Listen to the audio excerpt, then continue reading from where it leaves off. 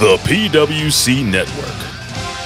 What the world is watching and listening to.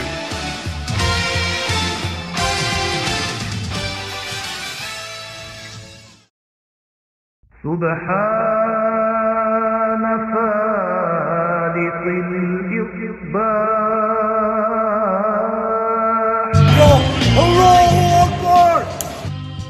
Ding dong.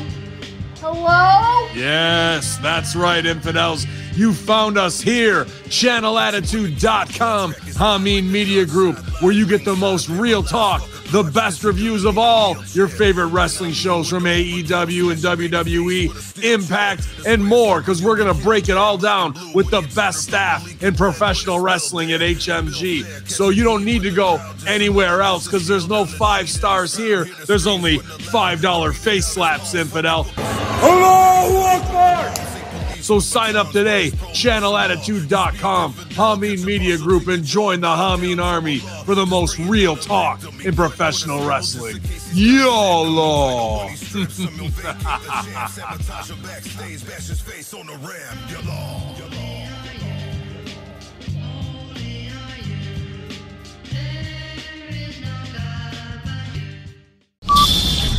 Ten, 9, 8, 7, 6, 5, 4, 3, 2, 1, 0.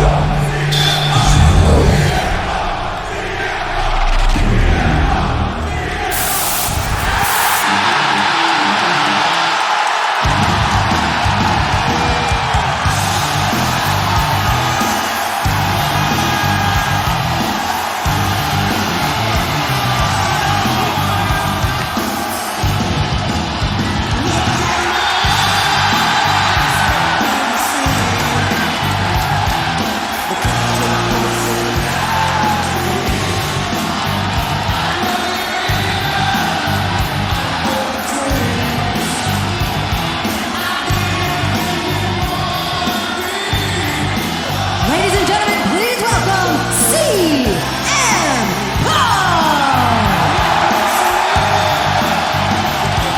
Fans have waited 9 months to find out when or if CM Punk would return to AEW.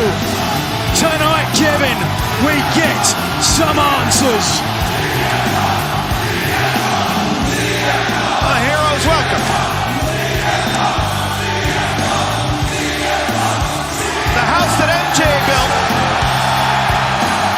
Bulls banners hanging in the rafters.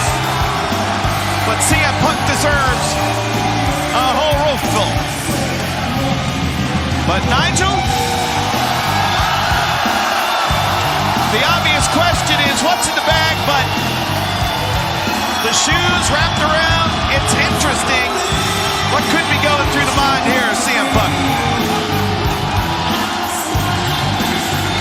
You know him better than I do. He's a pot stirrer. I'm going to leave it up to him to tell us.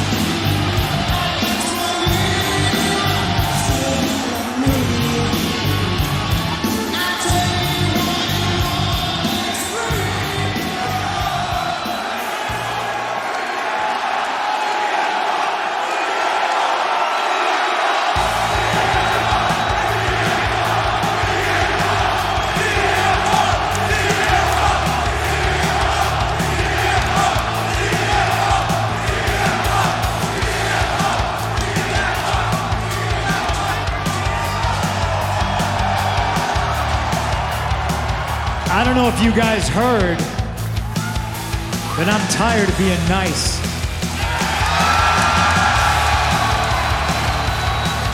Gone 10 months with a ruptured tricep tendon, tore it straight off the bone. But I'm still here. And as long as I am, this is the professional wrestling business. It's a business of grown-ups. This has never been a popularity contest. We all know I probably would have lost that one a long time ago. So tonight we're gonna have a little conversation about the future, but first, I would like to have a little conversation about my past, which I don't think is checkered. If you would have told 15-year-old me that you're gonna sell out the Budokan, that you're gonna sell out Madison Square Garden, that you're gonna sell out multiple times over every single building in Chicago with a roof.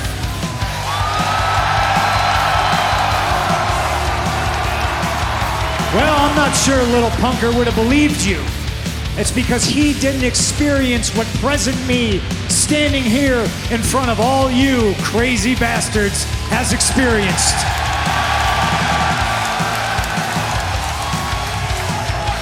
I'm tired of being nice. Tell me when I'm telling lies.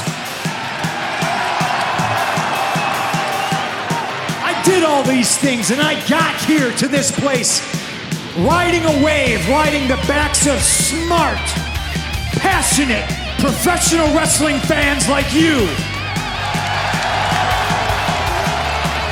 And oh gosh, I never fit in somewhere more in my entire life than I have here in professional wrestling. I love you for it. I love you because you love me. And you love me because I have never compromised. I've been unapologetic my entire career. I am me. And I couldn't have done all this without all of you.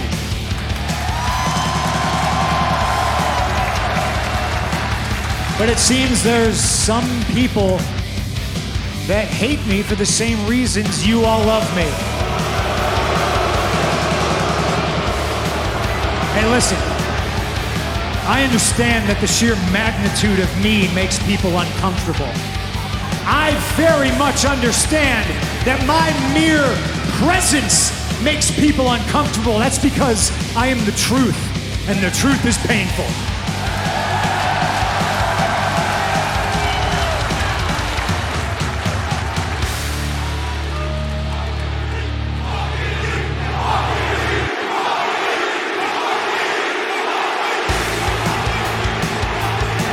This sign right here says CM Punk is my hero. You can call me that. This sign here says Pepsi Phil. You can call me that. This sign here says CM Junk. You can call me that. Boo me, cheer me, love me, hate me. You all do it because you know I'm right. You can call me whatever you want. You know what David Zasloff calls me? One Bill Phil. That's because I am the one true, genuine article in a business full of counterfeit bucks.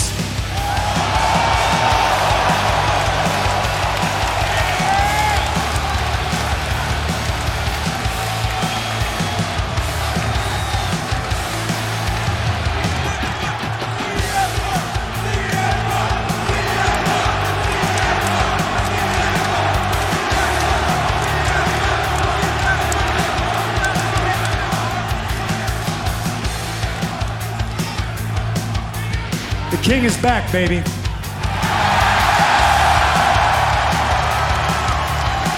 And I do have a lot of things to get off my chest.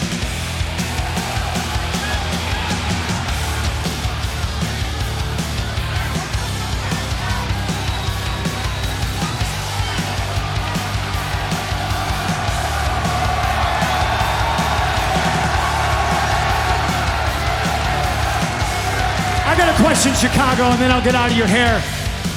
Why would I change? This is what Joe Strummer trained me for. I will always speak truth to power. I will always be myself. I will never compromise.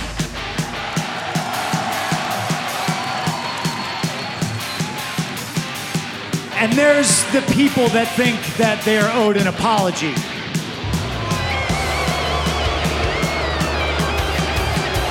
I've grown older and wiser in my years. Sometimes it's better to be the bigger man. If you feel you're here today and I owe you an apology, here it is. I am sorry that the only people softer than you are the wrestlers you like.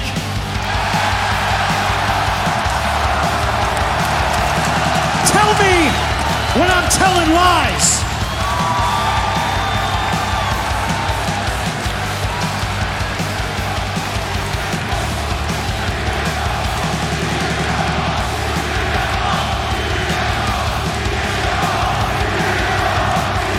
The last time you saw me with my tricep meat hanging down, I held what's in this bag above my head. And it's not because I deserve it. It's mine because I earned it. And it's not mine because I had the best dog collar match. It's mine because I won the dog collar match. Tell me when I'm telling lies. This belongs to me until somebody can pin me or submit me for it.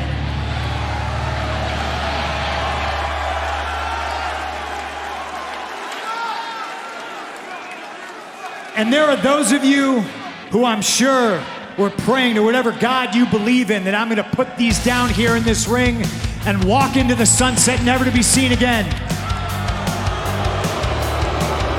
But until there is somebody in this company that can fill these boots, they belong on my feet.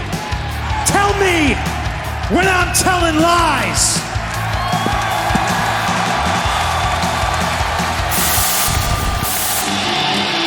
Wow.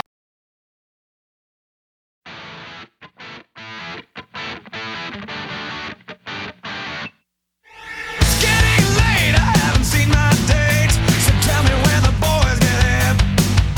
7 o'clock and I wanna rock. Wanna get a belly full of beer. My old man's drunker than a bar full of winos, and his old lady, she don't care. Sister's looking cute in her braces and boots, and a handful of grease in her hair.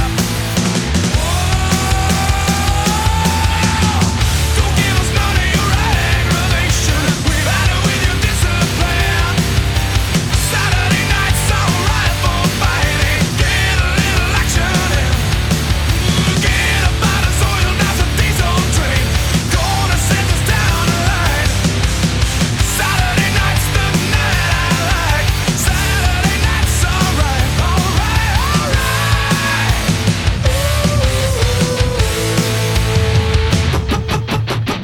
Pretty tight in here tonight. I'm looking for a woman to see me right. I could use a little muscle to get what I need. I'll drink a fifth of Jack and scream out, she's with me. A couple of sounds that I really like are the sounds of a switchblade and a motorbike. Hey, I'm a juvenile product of the working class, whose best friend floats from the bottom of a glass. Don't give us none of your aggravation. We've had it with your discipline. Saturday night's alright for fighting. Get a little action in. Get about us or you'll dance a diesel train. Gonna set this down the line.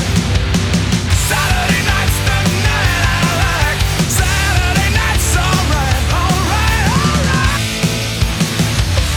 Hello, I'm Homeboy Shivani, and now the PWC, the Pro Wrestling Coalition, is on the air for the most exciting 2 hours of professional wrestling podcasting in the world. We're gonna put butts in seats and ears to the streets. And now, here are your hosts, Jimmy T and Jeff Lippman. Hello everyone and welcome to the premiere of the PWC Saturday Night Wreckage. I am your host Jimmy T, and my co-host, he's almost happy but he's definitely evil, so he's pretty much always pissed off, but maybe not tonight because apparently he's feeling alright. It is Dr. Jeff Lippman. Welcome back, or welcome to the premiere of the PWC Saturday Night Wreckage, which will also be on channelattitude.com and HMG, but not this particular episode. This one's an exclusive to the PWC, but from tomorrow that one will be on channelattitude.com. How you feeling, man? Don't give us none of your aggravation. Yeah, actually, you know what? I'm feeling pretty happy. I'm sure as we go through the show, there's going to be things that we're gonna pick at and nip at and this and there were some curious absences, but I think overall, as far as a new show from the team that's brought us Dynamite and Rampage, or possibly a different team, I would say this was a good start, and I thought the show was mostly good and exceeded my expectations, and the things I feared the most did not happen. True, it did feel like a completely different booked show. And if that's the case, who the hell was booking it? You know what? I don't even want to know right now. But I know who wasn't. I know it wasn't Tony Khan. I'm sure he had to give his okay to things. And maybe he had his fingers on a couple things here and there. But this was a very different feeling show from the tempo, the flow. There was a lack of freneticism. There weren't moving parts all over the goddamn place. Right. This felt like a wrestling show. Now, maybe some of it was that the set was new, that the arena was full of energy and life and vigor, and that we saw some faces we haven't seen in a long time that felt fresh. But I don't think it was just that. I think it was actually just a better wrestling show. I agree. And like Todd says, the Comic King who's in the house, once again, saying, hold on, was this an AEW show we all actually enjoyed? I believe it was, Todd. Can you believe that? And he also says, what year is this? It's true. What year is this? All I know, it was a collision, and it was a great collision. And you know what, Jeff? Not only was that set actually quite nice and beautiful, as a matter of fact, it feels... No, really, it was beautiful. It actually feels like that this show could possibly become the A show, or is it just me thinking way too far ahead? No, I don't think it's you thinking too far ahead. As a matter of fact, I already post on Twitter, but nobody follows me, so it doesn't matter. I hope somebody that matters picks it up. But I would like to start a petition to make Collision go on Wednesdays and make Dynamite go on Saturdays. And the people who are so nerdy that really pretend that Dynamite is consistently a great, excellent show, everything they want, they're home on Saturdays anyway. So let those 500,000 or 600,000 people enjoy it. Put this show on Wednesday night. You will get the same numbers as Raw soon enough if you have shows like this. Wow, that's a big statement coming from Jeff. So if he says that, it must have been good. And Homeboy88 says in the chat, again? Yes, again. It can't be again that we're happy. It must be again that we're doing another show. Right. Oh boy, there have been days where we've done 4 shows together. So yeah, this ain't nothing but a G thing. Exactly. And as a matter of fact, we were going to do 3 in a row, but we're saving that for tomorrow. But anyway, look, everything about this show from start to finish, pretty much. I mean, not everything was perfect. Let's be honest. But hey, if Tony Nese felt like he was a lot better in this scenario, something good is happening on this show. I mean, what he was saying was fucking funny. I won't lie, and we'll get to that. But that was good. It's just right. I mean, Mark Sterling didn't need to be there. It reminds us it's still AEW, but okay, so what? You know, so I mean that is picking a little fruit fly. That's not even a regular house fly. That that's a little thing. Oh no, absolutely. And also, I mean, Kevin Kelly and Nigel McGuinness was a breath of fresh air, man. I felt though at first Kevin Kelly was I don't know if I want to call it nerves, or he's just not used to the format of AEW, because he tried to keep up at certain times, especially with the promos and stuff like that. Like, as we know, Excalibur, hate him or love him, he's pretty good at keeping up and being really, really fast at doing what he does. Mm-hmm. And I just felt like Kevin Kelly, give him a couple of weeks, I'm sure he'd get used to it. But other than that, as it got later into the show, I felt like he knocked it out of the park. I actually felt that, aside from the Punk opening promo, which was pretty close to flawless, it took the entire show, like midway through the Andrade Matthews match, to sort of get to the speed they wanted to. I thought everything was moving sort of a little bit slow, and I was a little bit worried about that. But then I'm like, I think they're purposely slowing things down so it's not so like a pinball machine, But right now it feels slower than, like even a WWE show. It feels slower than an NXT show, but it picked up. And actually the Andrade Matthews match, and we'll get to that shortly, there was a reason for it. I'm not sure about the first match. I'm not sure I would have started with that match, but again, not particularly important. So yeah, you lead, I'll follow. You dance, I'll try not to step on your left foot. As long as we're not soaking, Jeff, that's all that matters. No, there's no risk of that. And if you want to know what we're talking about, go check out the Smack Attack on channelattitude.com. You will not be disappointed. Trust me, put it that way. Well, yeah, we do start off with the man himself. It is the Chicago-made Punk, Jeff, in CM Punk. And he gets a huge pop. There was a few kind of boos in the crowd, very minimal. A few boo birds. Right. But this could have been the first big mistake by not opening up with him. Right. And it was unlikely that they would have done it, but it does take up 15 minutes of a 2-hour show, but they did. They started right with CM Punk. As Chris said earlier, the last thing we heard CM Punk say on his vignette, which they repeated again, thanks WWE, was, "I have a lot left to say," and he picked up with what he had to say. Right, absolutely, he did, and let's get into that as a matter of fact, because as Punk hits the stage with a freshly shaved head and a pair of shoes around his neck, he also is carrying a red bag, walking into the ring slowly with a big smile on his face, mind you, Jeff. And he's basking in the response he's getting, and they're treating him like a returning hero.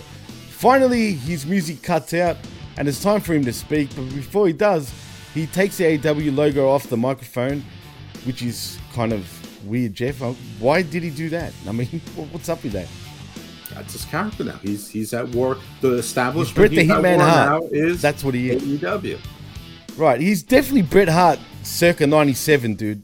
Nothing wrong with seriously. Nothing wrong with that, absolutely.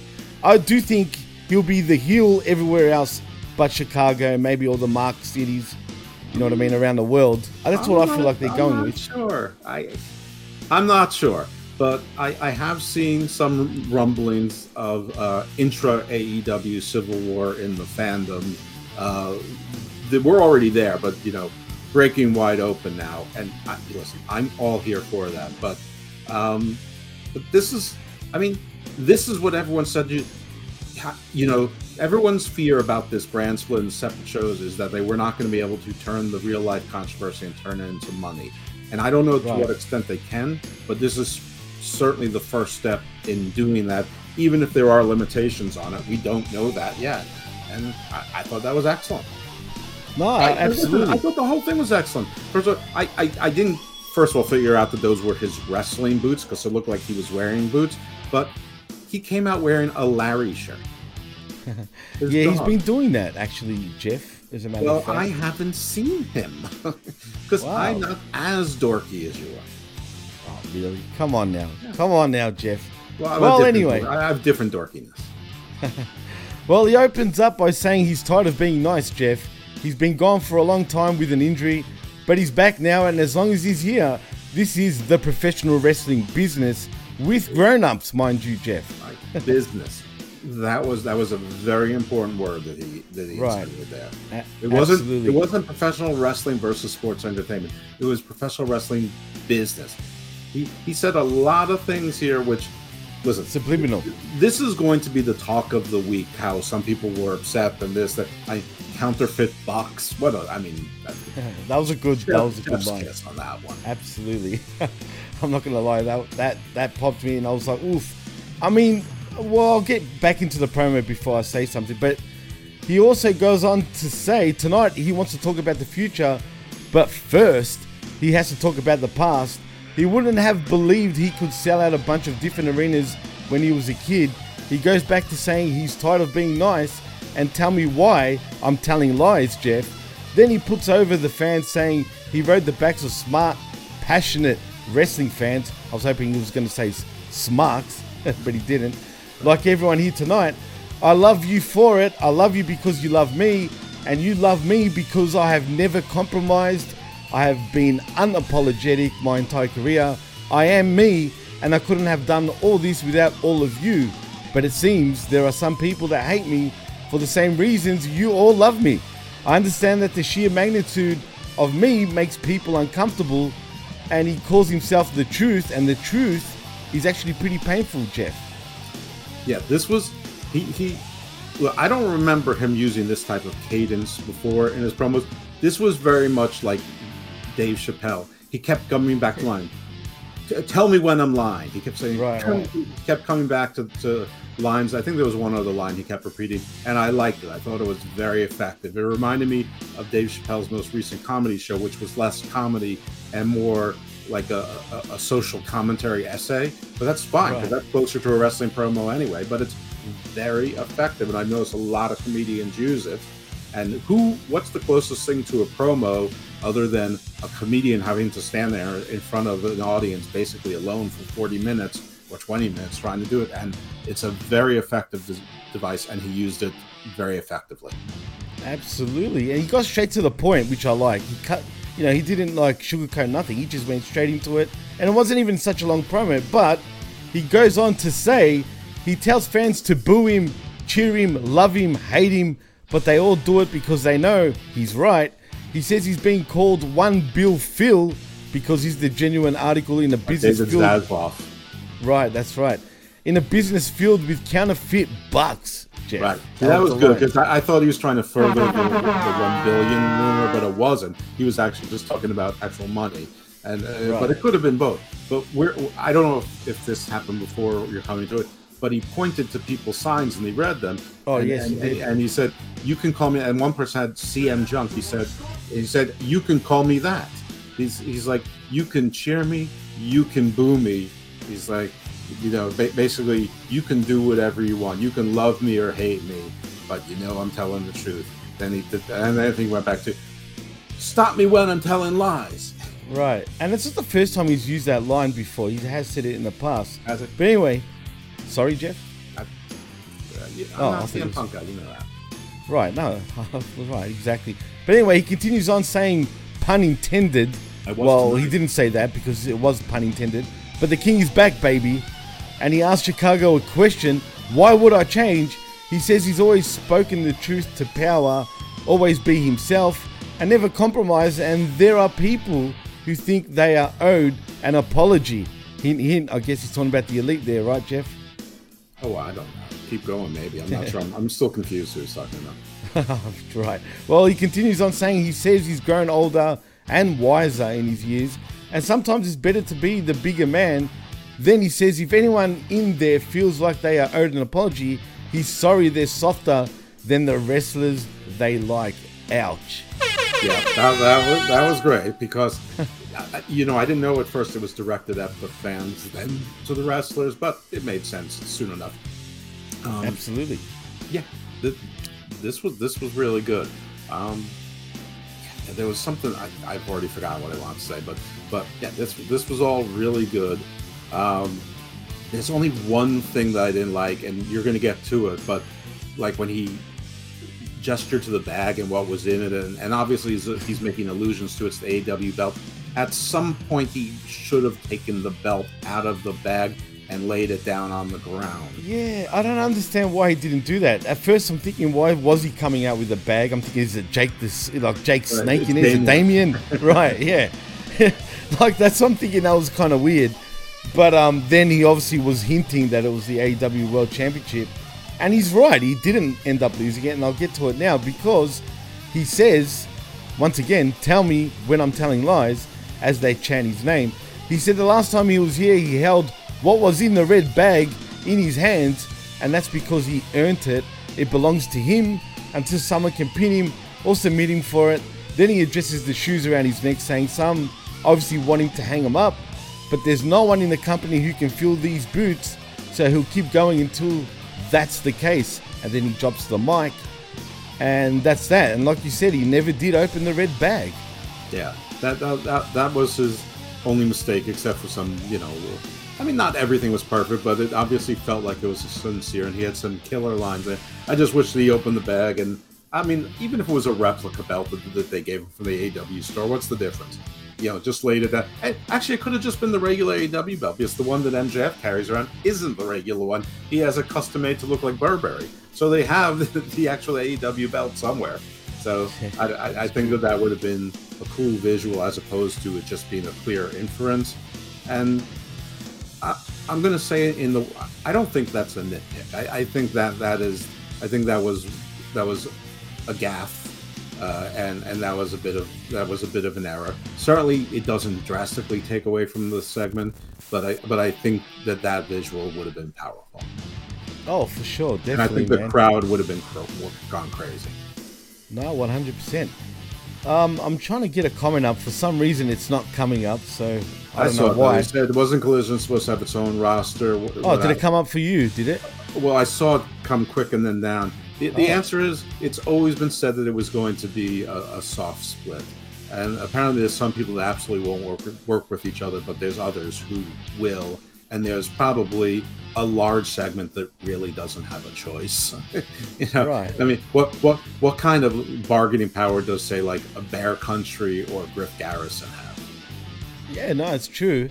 And but you know what, Jeff, do you think... I just feel like the Elite, right?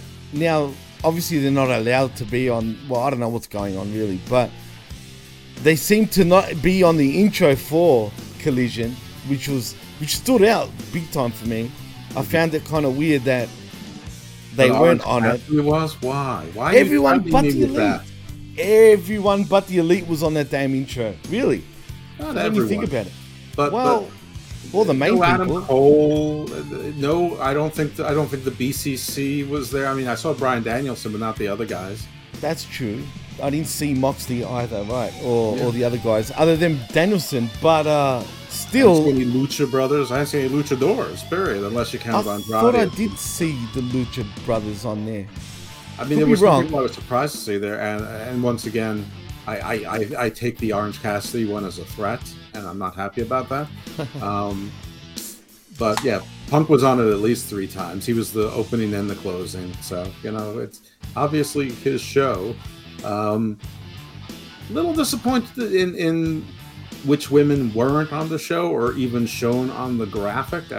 It seems like some of the women who would fit in on this side of the roster were forgotten, and the women's match felt very much like just a regular AEW show match, and I don't think it needed to be here. I mean, I think that people would have been pretty darn happy if we saw, I don't know, Mercedes Martinez versus Serena Deeb give us a 11-minute clinic.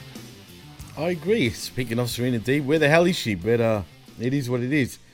Todd says apparently Moxley was actually working a wrestling revolver show tonight, so it wasn't even there.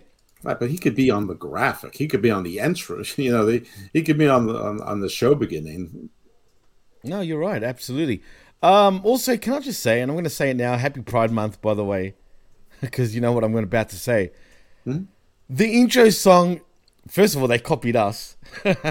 we said over a month ago that that was going to be our intro song, as a matter of fact, but not the Elton John version, not the original version, but the Nickelback and Kid Rock version. Yet AEW decided to go with the most unwrestling type of song. Sure, lyrically it suits it, but the Elton John version, come on, as good as it just doesn't go, man. It just so didn't go. It was actually driving me nuts. They should have had, well, like Todd said in the chat, could have been Collision by Faith No More.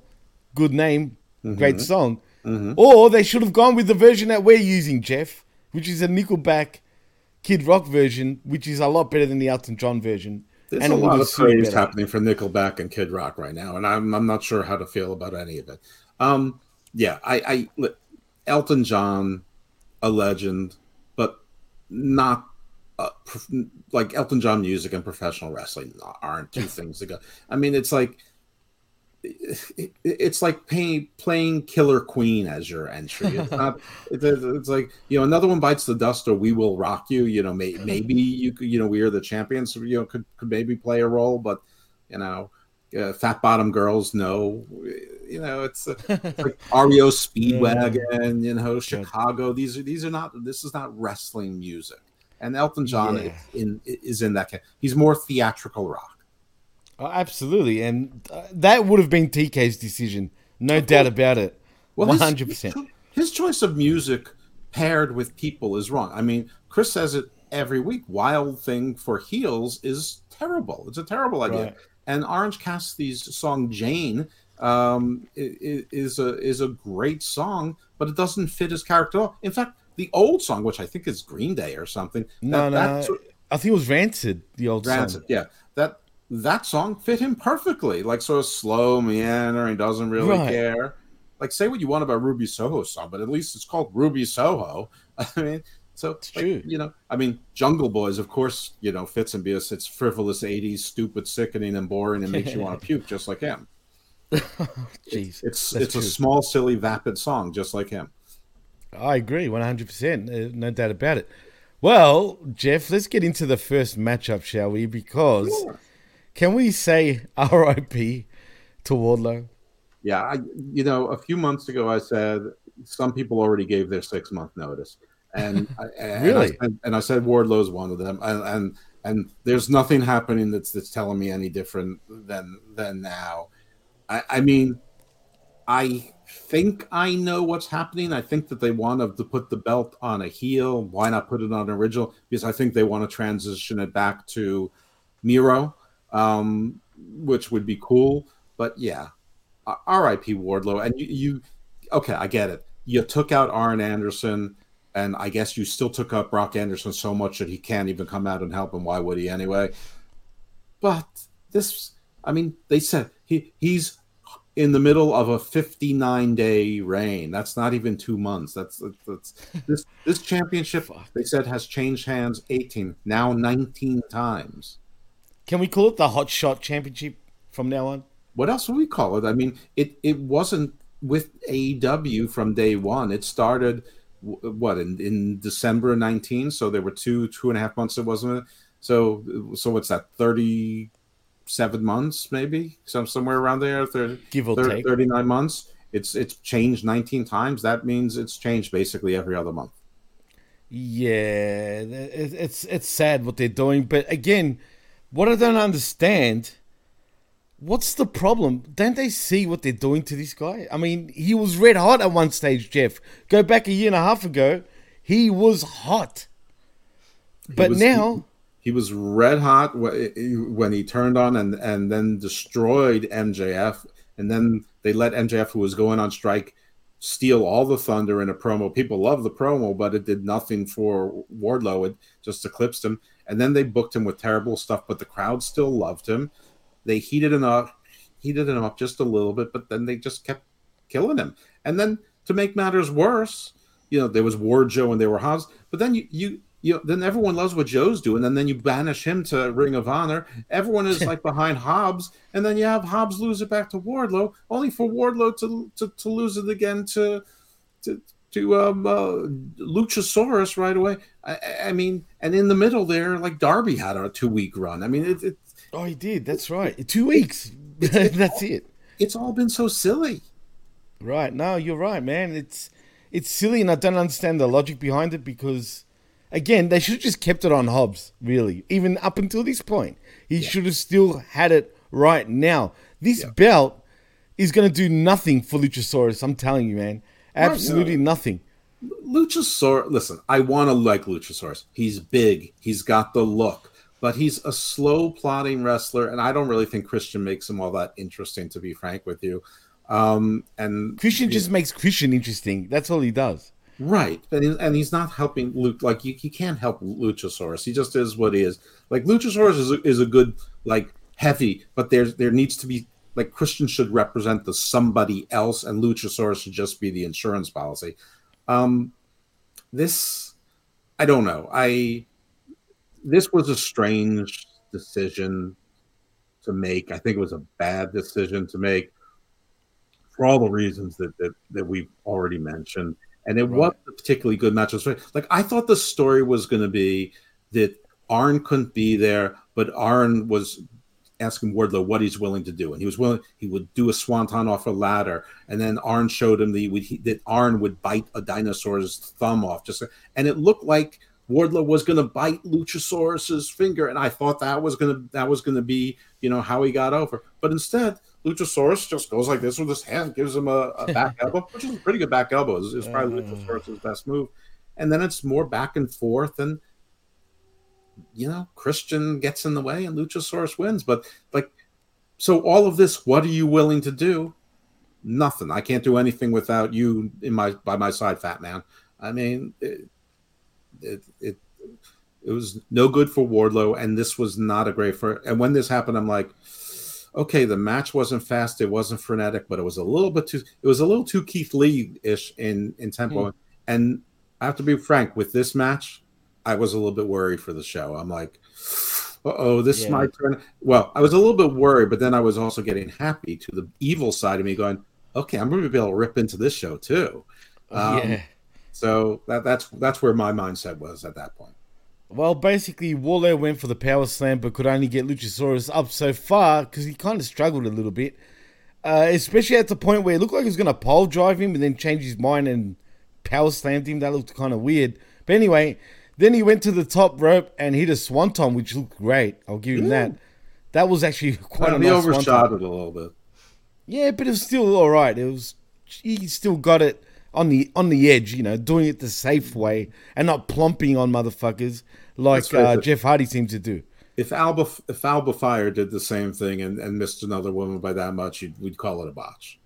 Fair enough. Well, I mean, true. But in fairness, we'll give this a pass. A 270-pound guy shouldn't be doing that move to another 280-pound guy. I mean, it's too dangerous. Well, you're right. And you know what? As perfect as it looked, as in the way he turned in the air, it looked like he kind of did it late. For a second, I thought he was going to land on his head. But he done it actually quite perfect. I mean, obviously, he knew what he was doing. But still, I kind of almost went, ooh, and then he flipped. It was a lot of effort for a move that looked like it didn't hurt anybody. That's true. That's actually a good point. Well, anyway, the straps do come down. Christian once again teased getting into the ring, drawing Wardlow's attention. He backed away quick, but then it was just an opening to distract the referee when Christian used some camera equipment to lay Wardlow out as Luchasaurus then jumped all over it, and then Luchasaurus defeats Wardlow to become your new AEW TNT champion. Right, and this is where I was like, all right, fine. It might not be Tony Khan booking, but this is Shawn Michaels, Billy Corgan, booking, and this I thought was a bad decision. And not a very good match either. I felt like these two just don't really gel that well, you know what I mean? I mean, they're both kind of similar too, let's be honest, in terms of their in-ring abilities. I think it's a bad matchup in terms of exposing their weaknesses, you know what I'm saying? Because they both, either one of them are not ring generals, basically, you know what I mean? Right. They can't carry the match. But anyway, what I did pop to was Christian taking the title for himself and went to the middle rope to hold it up in celebration as Luchasaurus had him up on his shoulders soon after to celebrate together as Christian walked out holding the title. Are we getting an Andre the Giant $1 Million Man circa 1988 once again with this sort of championship run with Luchasaurus where Christian thinks he's the champion, if you know what I mean? Like $1 Million Man, Ted DiBiase did when Andre technically had the belt, if you know what I'm saying? That'd be fine. I mean, it's like I don't even care anymore. It's like this belt almost feels like the 24/7 belt. Just do whatever you want with it. It doesn't matter. It's a joke. Fair enough. I mean, but look, Christian is such a douchebag. Coming out with steel with that turtleneck, the skivvy, it's just so douchey when he does it. I don't even know where you find that jacket. He's just a douchebag, dude. I love how douchey he looks. This is what sort of like bulky, stout, sort of fat guys feel like. When you see something that wears so tight, all I can think about how difficult it is to get that goddamn thing off. Hey, at least he dresses like a heel as well as playing like one, right? I mean, everything's done on purpose for a reason, obviously. No, he looks like a Bond villain from 1967. Absolutely. He's like, do you expect me to scream for help? No, Mr. Bond, I expect you to die. So, yeah, credit to Christian for doing the Healy thing, unlike others. And by the way, Nigel McGuinness, calling him Christiane the whole time. Was amazing. He's funny, man. He's absolutely, like I said, I love the commentator. It was a throwback to the Ring of Honor old days, though, when you think about it, right? Sure. I mean, it was both of them back in the heyday. Anyway, but we move on. Nobody was screaming. Tony Schiavone wasn't screaming. Excalibur wasn't screaming. No True. Jericho screaming. It was very chill. It was so it was almost like I'm just watching a wrestling show to watch the wrestling. Even Aubrey Edwards didn't make that much of a spectacle of herself. She and I didn't. understand That's true. And I understand that was helped by because you have an entire crowd there, so you can use more camera angles to hide that. And they did miss a couple spots because of that, but they were able to use 360-degree camera angles because there was nothing to be embarrassed about. There was nothing to hide. That place was. I don't know if it was a sellout or not, but if that seats 20,000, they had 19,700 at least. I will say this: I have seen footage of the Punk, promo at the start via fan cam, and the hard camera side was pretty empty. Really? There was. I saw it, man. Filed in because we saw that they showed us. They showed us every angle, and listen, I look for things to pick at. Well, I'm pretty sure it wasn't a sellout because not one of them actually mentioned that it was a sellout. And AEW, they would totally, be bragging about it. But would Kevin Kelly and Nigel McGuinness bother with that? I mean, why wouldn't you? It's standard, right? You would want to tell everybody that it's a sellout. I mean, we never got any announcement that it was a sellout. Maybe they just don't have that chip on their shoulder. Maybe they don't care about that. Maybe that's like something they're like, stop with the contest. Stop with the immaturity. We're here to cover wrestling. We're here to call the action. Tell the story. Maybe you're right. Well, speaking of not wrestling, next we see QT Marshall and Powerhouse Hobbs being interviewed backstage. QT says Hobbs will win the Owen Hart tournament. I'm rolling my eyes as I'm saying it. Yeah. As Hobbs gets to speak briefly and pretty much just says the same thing. And that's it. That it's his time to shine, apparently, once again. How many times do we need him to shine only for him to get buried, Jeff? I don't know, but he's still writing the book of Hobbs. But I'll say these few things. First of all, Hobbs looked great. That whatever that outfit was, he didn't look like he was just coming out of the gym or just waking up. He was dressed to the nines, but he still looked cool. Like he had a cool looking outfit. Like the shirt, he wore it well. Lexi Nair looked terrific. QT Marshall though somehow looked gigantic. Like QT Marshall looked the same size as Powerhouse Hobbs, and that's not good. Well, you know what, Jeff? I did notice it, and you brought it up before, and I forgot to mention, so I'll mention it now that you brought up QT Marshall. They were sort of doing different camera angles for this show. It felt very different to your normal AEW show in terms of camera angles. Production obviously was through the roof. Yeah. It actually looked like something that's equal to WWE in many ways, just the way the whole show looked. Everything was done so well. Do you think that's the reason why QT Marshall maybe looked just as big? Yeah, I think it was the angle thing. I mean, they do it in WWE also when the camera is closest to Sheamus. Like he looks like he's 6'7", and like Butch looks like he's 5'4". I mean, I get it. And actually, listen, I'm not a big QT Marshall thing, but what he said made sense. Like Lexi Nair's like, who are you? Well, you're not dressed for action tonight, Hobbs. And he's like, whoa. We never said he was in action tonight. We just said he would be here. It's true. It just said Powerhouse Hobbs appears.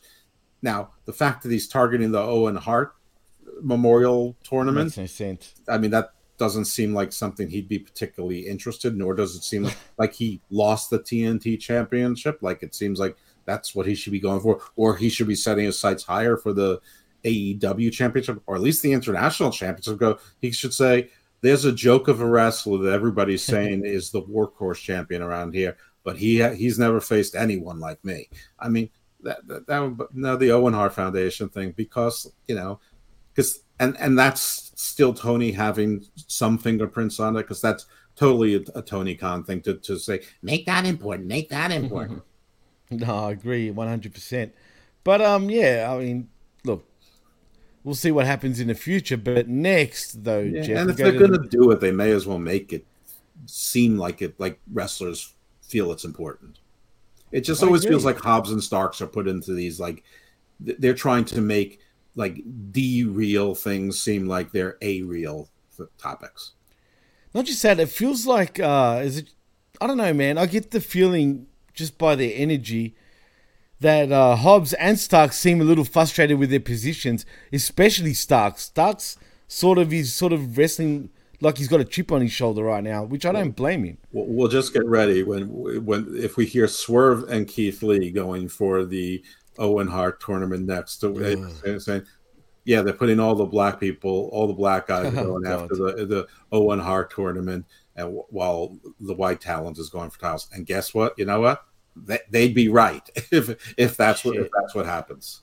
Oh boy, Jesus Christ, these companies sometimes. But anyway, let's move on to the next matchup, though, Jeff. It is Buddy Murphy. Did you hear Dasha call him Buddy Murphy, by the way? I did. I cringed at that, man. But yeah, it's not Buddy Murphy, Dasha. It is Buddy Matthews versus Andrade. Wait, get this. El Idolo or something like that. Isn't that what Kevin Kelly called him? I can't even do it. Yeah, but he said something like Idolo or something like that. I did expect more from both of them on that. I mean, he's been gone a long time, but I mean, he's been using that name, El Idolo. Right. Come on, Kev. I mean, clean up your Espanol a little bit, man. Come on, it's El Idolo. Jesus, the idol. Come on now. Okay. Heck, if you can't pronounce it, just call him the idol. Now this is where the show shifted about a third into this match from, I'm not so sure. Like, Punk was great, but then the next match, and then the QT Marshall Hobbs things, okay, a little bit of that.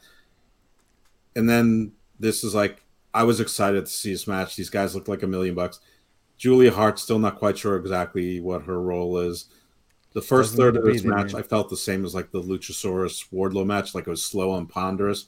But then all of a sudden, like everything was right. Even when, like, I really thought that they were both injured. Yeah, these two went hard. And I think, like you said about the start of the match being kind of slow, I think that was all done on purpose just to tell the story, obviously.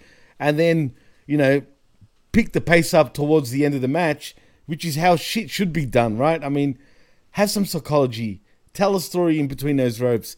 And they did, because let's be honest, either one of them aren't really great at talking, but they get it when it comes in between those ropes. And that's what matters right now. And this was a great match. A hard-hitting affair, no doubt about it.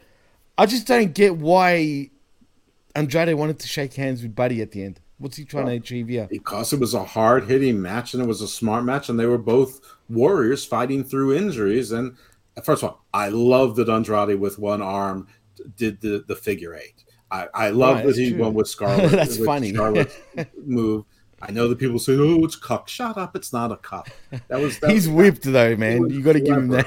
Good, let him be. Whatever. Who cares? He's happy. Sheesh. Oh no, for sure. They're all jealous. I mean, you know, there's a really thin line between, like, there's a Venn diagram where guys who call themselves alpha and like to call other people cucks and being, like, you know, single and alone for a long time in their life. Wow. Anyway, you said that, not me. Yeah, pretty sure they knew. I'm the one with the Australian accent. No, I thought this match was great, and they had both doctors coming out to check on them individually. I thought for sure. And Julia Hart was going for the mask, and tries like, "Don't touch that! Don't do it! Don't do it!" And I was afraid they were going to do something stupid, but they didn't do anything stupid. I don't know. I thought this was a great match with great psychology, great selling of the injuries. I absolutely believe they were both hurt. And then the lights went out, and I'm like, oh no, this again. Yeah, but it was actually done sort of cool. And I vaguely remember during the COVID era when Andrade was with Austin Theory and Humberto Carrillo that I think that one of the last programs was with Malachi, Aleister Black, and Buddy Murphy. I'll be honest, I kind of thought of that too because it felt familiar, right? But I'm not 100% certain, right? Like I think that they had unfinished business, and that was sort of the untold part about it. And I'm not even sure that I'm right, but I'm going to go with my Berenstain Bear memory on this one. It's a Mandela effect, Jeff. Yeah, and I'm going to go. Just like I thought that Karen Jarrett got hit with the guitar, I'm sticking with that. That's a better memory than what apparently should have been that, but But yeah, I thought this was excellent. At the end, Andrade flipped back about a split second too early for the clothesline. But I love the whole Malachi Black thing. It's like he's like half Raven, half on. He like just sits there. Yeah, he's got that Raven aspect to it. Yeah, and then he just goes over.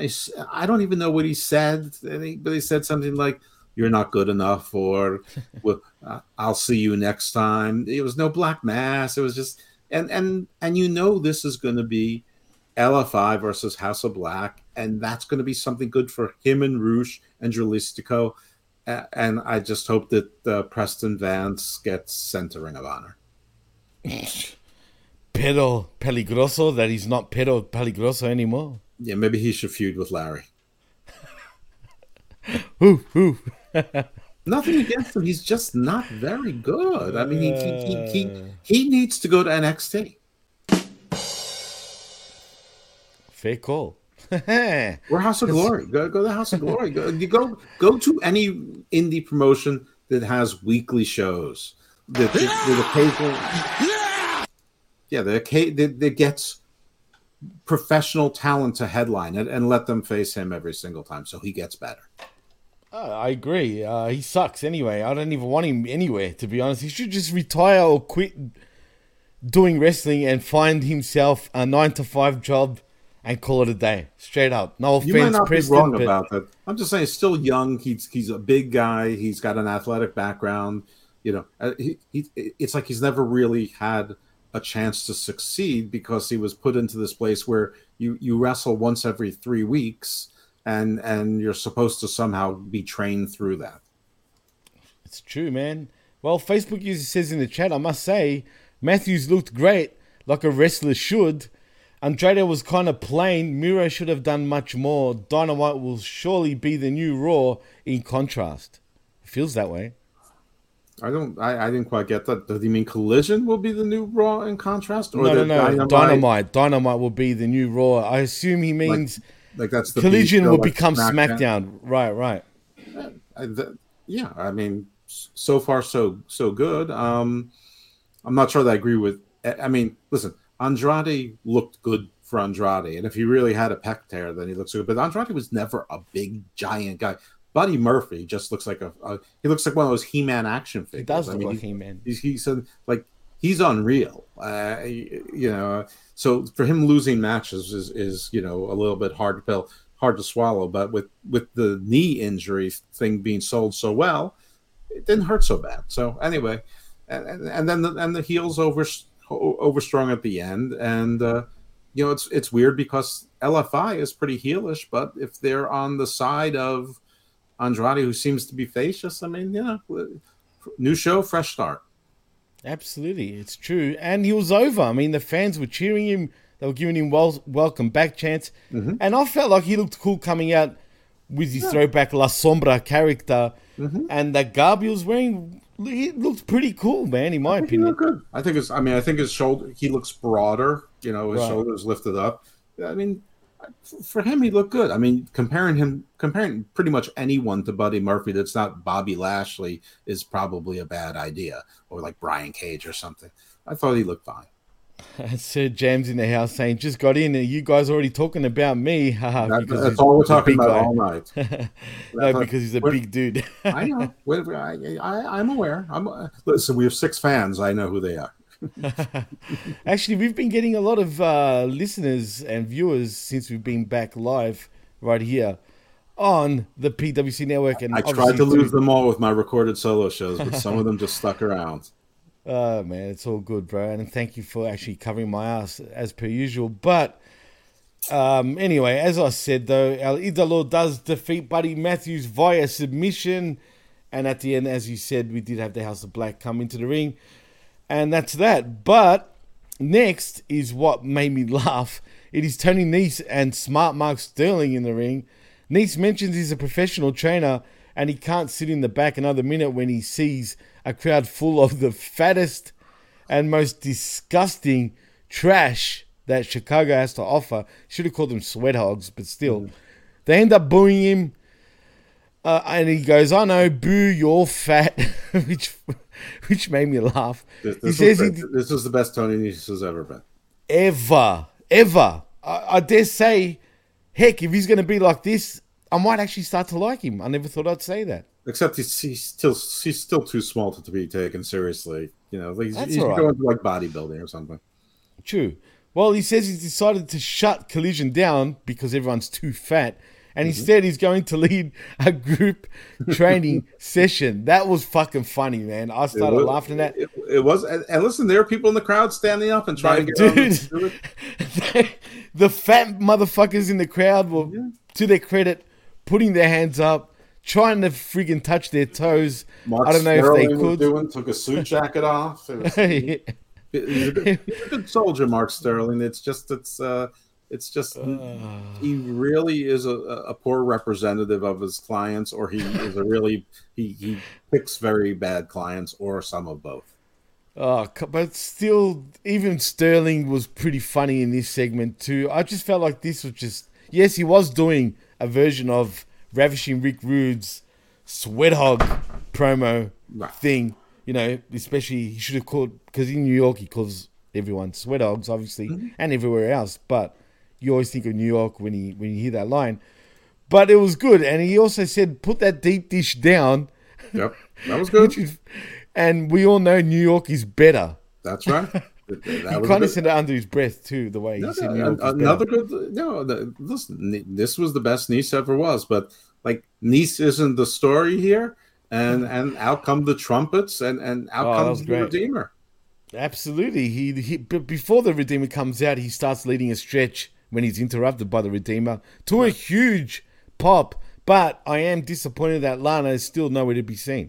I was hoping a little bit for Lana as well. But what I like to see, and this is going to sound very weird, but they let him grow his hair back.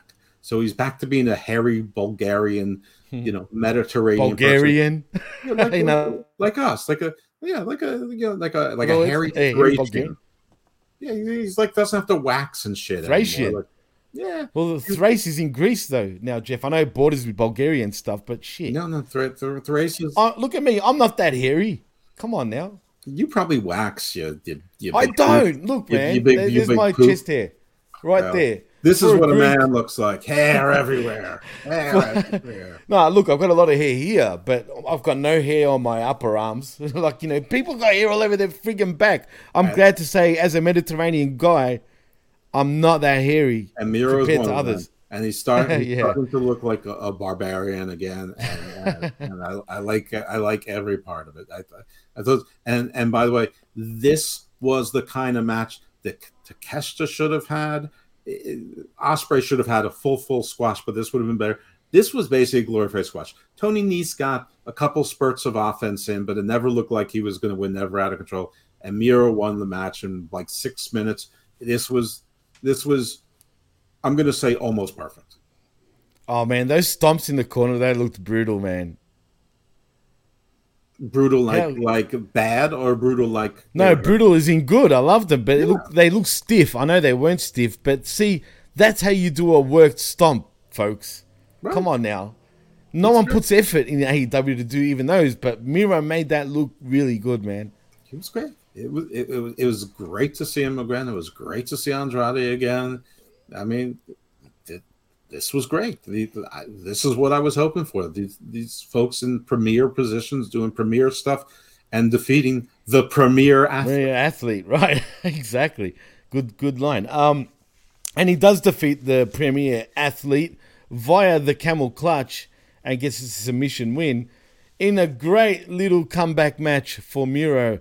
But anyway, let's move on though. Hopefully though, Miro, he's a regular thing and he doesn't actually get buried during his run, hopefully. But he did look in great shape too. Look great. Every part of it looked great. Oh, for sure. Well, backstage you see CM Punk once again, who said he never left. He just got injured. He's probably right. Still things to do and he's going to finish them. He's the main event tonight in a 6-man tag team match. And that's that by Punk. Anything to really say here, Jeff, or we just keep moving? Nah. Sir Jam says in the chat, Chicago deep dish is like lasagna. It ain't pizza, bro. It's I don't care what they say. Pie. It's like lasagna meets chicken pot pie. Listen, I like Chicago deep dish. I don't pizza. mind it I either, like right. lasagna. It's just not pizza. It's just not it's pizza. a pizza casserole. Actually, that's what it is. It's a friggin' pizza casserole. And when we say pizza casserole, the flavor of the casserole is pizza. Yeah. It ain't a pizza, right? Yeah, which is delicious. There's so many delicious combinations you could, like layers of deliciousness in there. It's just not pizza. It's a perfectly excellent dish. It's just not pizza. Right, exactly. I agree 100%. Speaking of this is just not pizza, Jeff, the next match I thought was the shittest match of the night. It is the Outcasts versus Willow Nightingale and Sky Blue. Yeah, the women's match, and it's just this felt very AEW. The match, the team up, it's from the prior show stories. I think the only reason it was on the card is because it was in Chicago and Mom was there, and she's from Chicago, meaning Sky Blue. The first name on the Tron is Soraya. She can't even be bothered to be there. I was expecting to see Thunder Rosa. I wasn't expecting her to wrestle. Yeah. I was expecting to see her. We didn't even see her. We didn't hear a vignette. We didn't see a vignette about her. We didn't hear a backstage thing from her. We didn't hear a pre-recorded interview. She didn't come to commentary to watch the women's match, to comment on Toni Storm. Nothing. And that's a big disappointment to me. And like I said earlier, I would have preferred to see some women who we hadn't seen before. We didn't need this story could have continued on Dynamite or Rampage. They're building to Forbidden Door too, so they have plenty of empty time where, if you just announce matches for that, people will go, woo! So this was not the worst match I've seen from the women. This was not the worst match I've seen from them. There was one part where the ref was completely in the way, and like Willow had to sort of dance around the ref, but she did it sort of clumsily, like I'm not sure whose fault it was. It was fine. It was okay. It just this didn't feel new, and Collision is supposed to feel new, and this felt old. So this was. I'm not going to because the match was okay and it was fine, and the hometown girl won and her mom was there. So I'm going to say Wardlow losing to Luchasaurus was a bigger fail, but I think thematically this was just a silly idea. It was, and it felt like a throwback to AEW, as a matter of fact. Like you said, I know it's AEW, but like you said, it felt like TK booking, felt like Wednesday night or Friday night for that matter. And yeah, it was just a take a piss match, pretty much. Heck, I didn't even watch it properly, if you know what I mean, because I did go and take a piss. But it is what it is. Match, but there were a couple of good hip attacks in there, and and there were a couple of people doing hip attacks, and Willow's pretty good, but she's not like Chris Statlander. She's not as good as people want her to be, though she has more natural charisma. She has more physical charisma. She certainly has more personality and emotes better with her face. But she still is often in the wrong place or not exactly sure what to do. But she realizes it more quickly and she covers. Like, she has a bright future ahead of her. I actually think Sky Blue does as well if they get enough work. And so I'm sort of impeaching myself to say they shouldn't have been on this show. But there's other places they can get the work. And this didn't need to be on Collision. We already said I would have preferred a different women's match with some people who we haven't seen in a while that we should have seen, because they have a deep roster in theory. We just don't see. Yeah, we just don't see them. Maybe everyone was parking the bus soaking. Maybe that's why they went around. You just have to bring that soaking thing in there. It's your fault. It's all your fault. God damn it. Who was soaking with who? Maybe we'll find out a bit later. But anyway, Sir Jam says in the chat, this show is really different so far. Hope it continues. That's exactly what we're saying, man, at the start of the show. We have a new writer for the show, Sir Jam. 100%. If he can see that, and he wasn't even part of the start of the show when we were talking about it, it's 100% someone else definitely wrote this show. Could it have been Arn Anderson, say, possibly? It could have been, but I mean, I wouldn't be surprised. But I thoroughly believe CM Punk when he was taking the lead with this. Now, maybe Nigel McGuinness did some of it. Maybe Kevin Kelly did some of it. Maybe even QT Marshall can book certain things if allowed to. I'm not sure, but whatever it was very much different. Maybe Christian had some, who knows? Whatever it was a very different show. It was slower. It was more methodical. It didn't give me a headache. I could follow everything that was going on.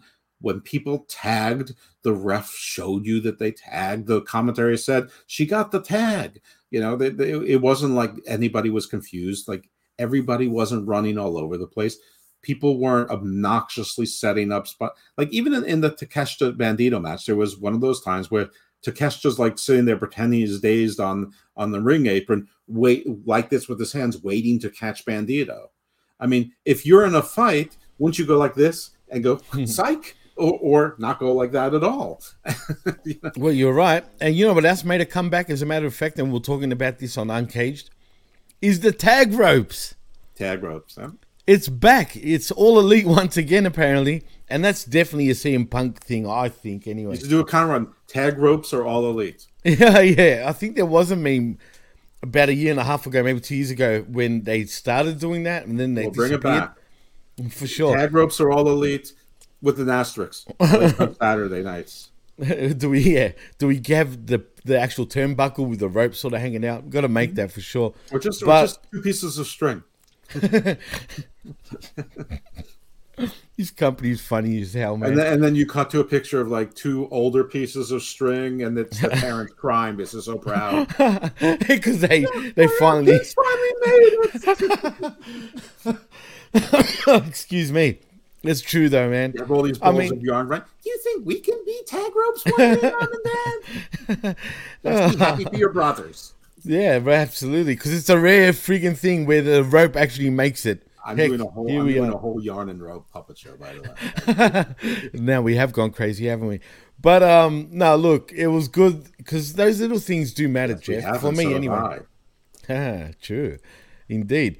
I am anyway, and by reading, I mean listening to. Like I said to you off the air, I'll get back to you about that I don't actually understand why Stephen King hated the Kubrick version. I get it now.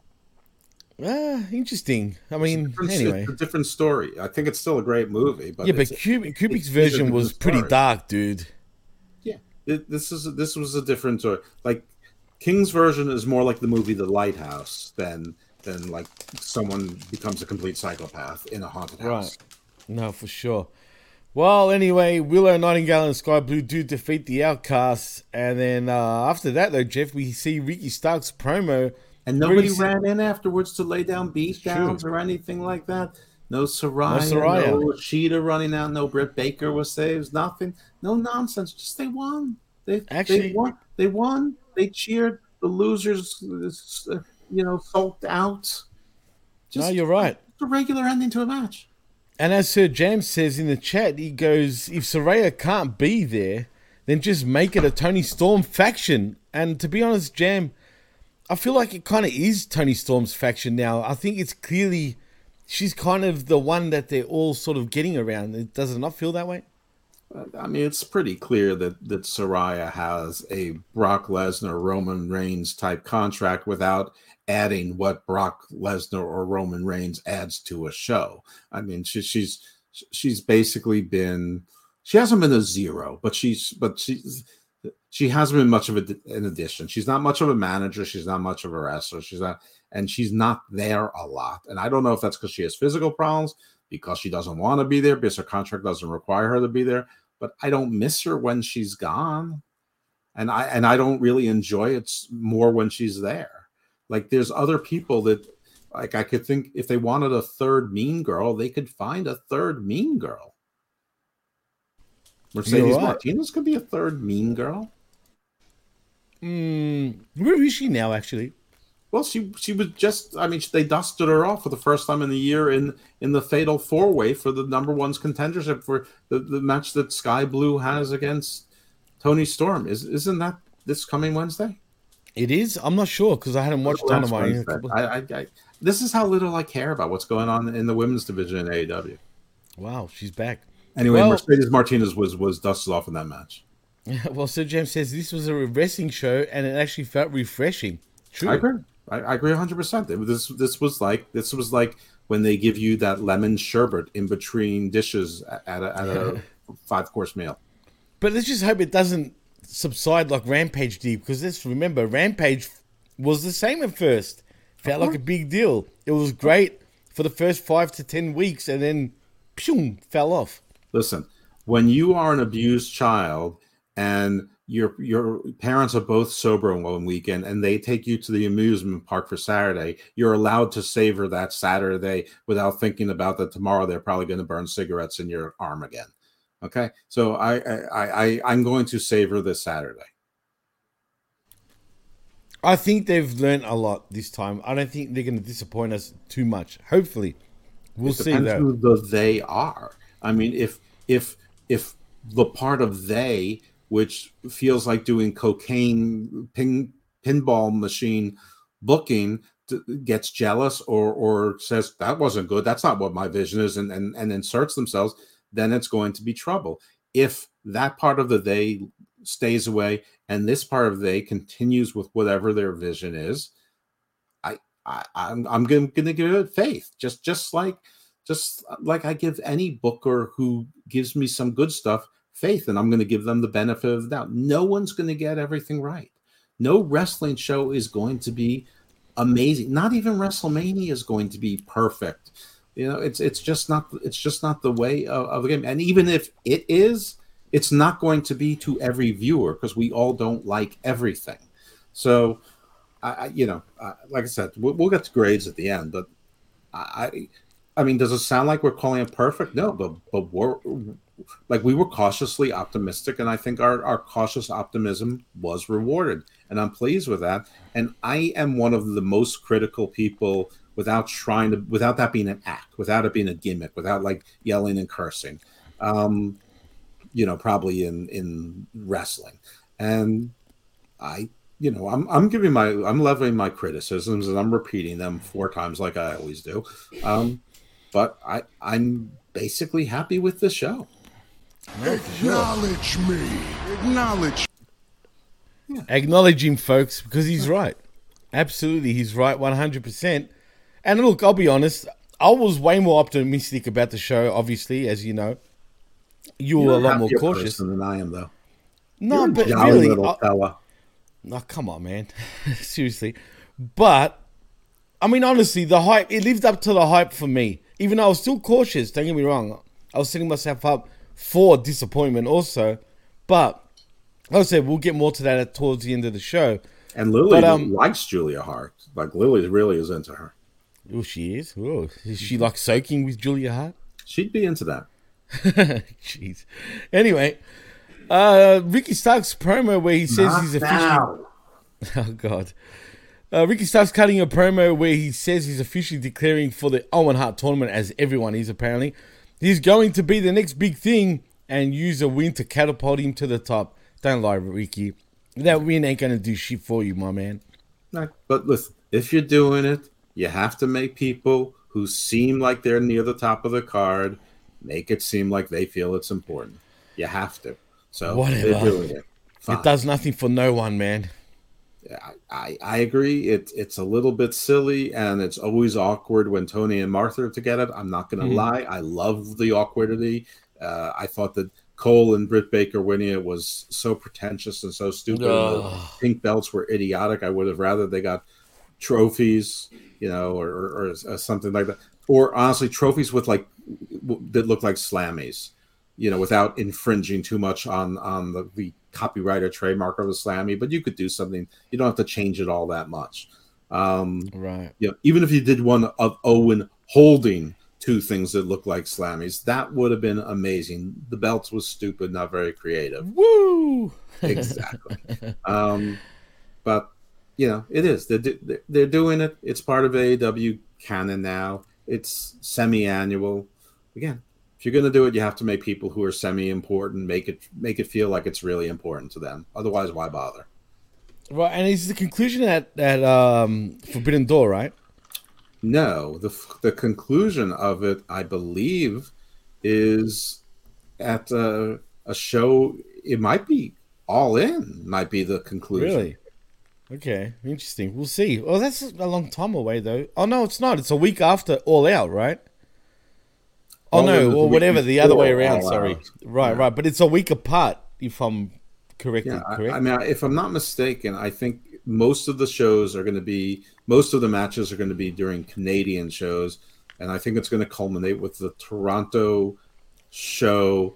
Maybe it's a Collision show. Maybe it's not. Oh, I think maybe it's you're right. not All In. Maybe it's I the think you're right. Toronto Collision show, which, as far as I listen, there might be a lot of tickets bought for those Collision shows that were performing horribly.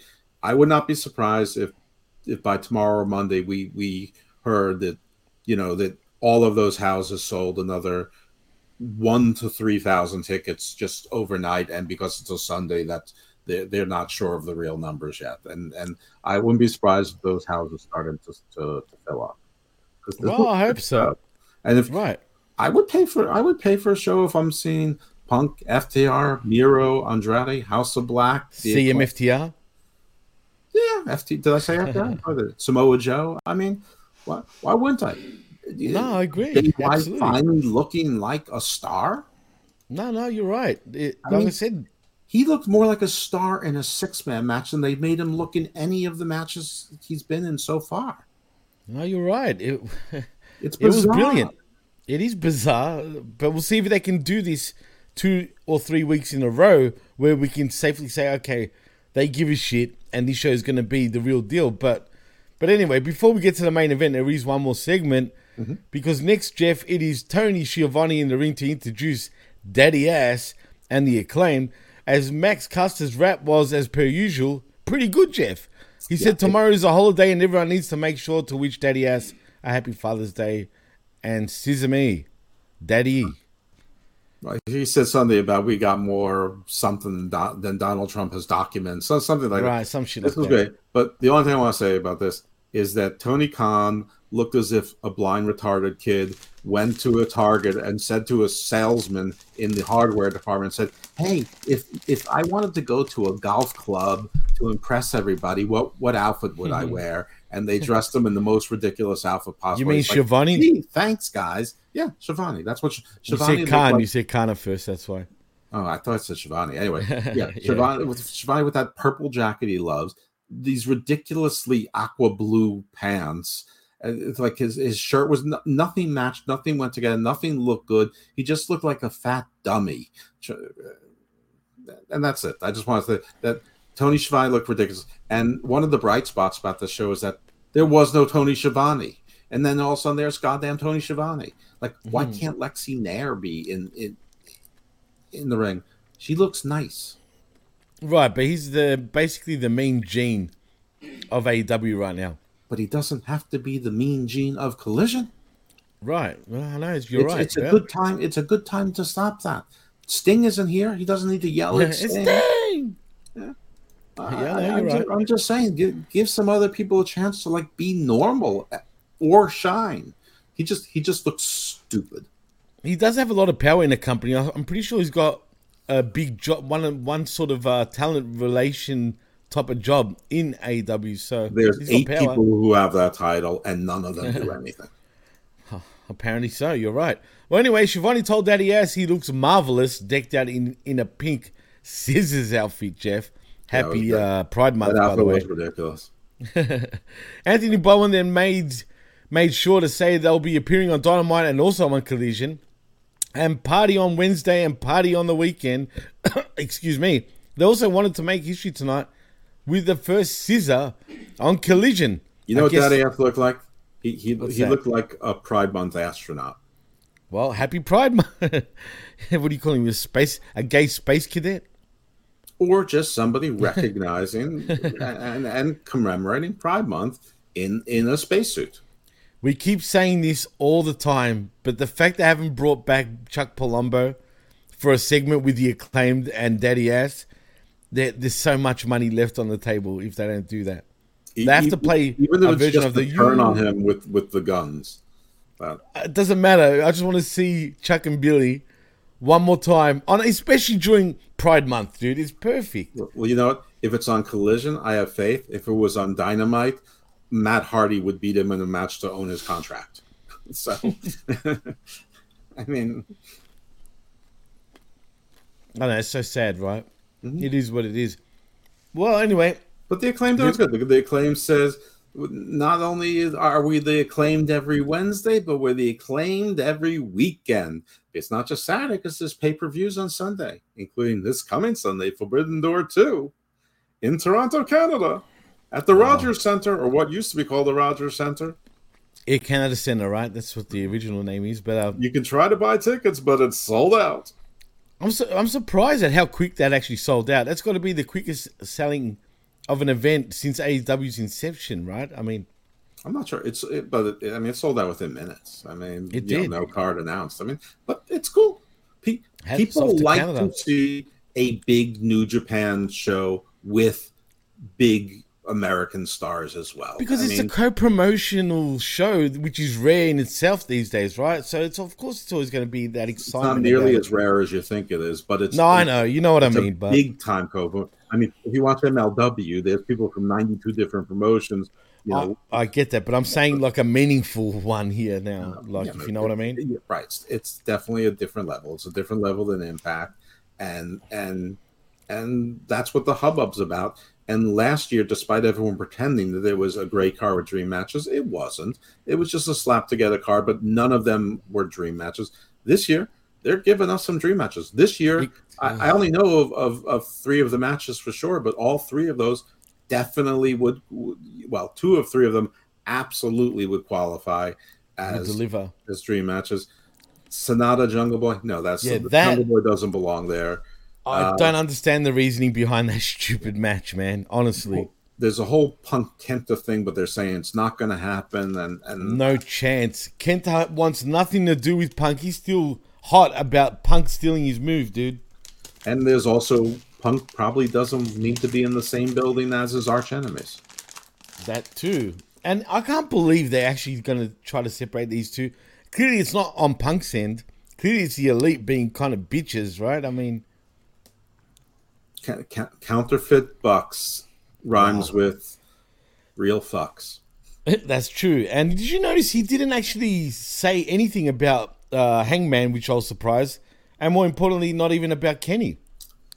It is interesting, but I think that I'm projecting right now, but I think that I don't think he hates Kenny. I think if Kenny was alone, they could work things out. I think Hangman. He has so little regard for Hangman. He doesn't even want to give him the respect of alluding to him or mentioning him at all. The Bucks, I think he wants him to know that he hates him.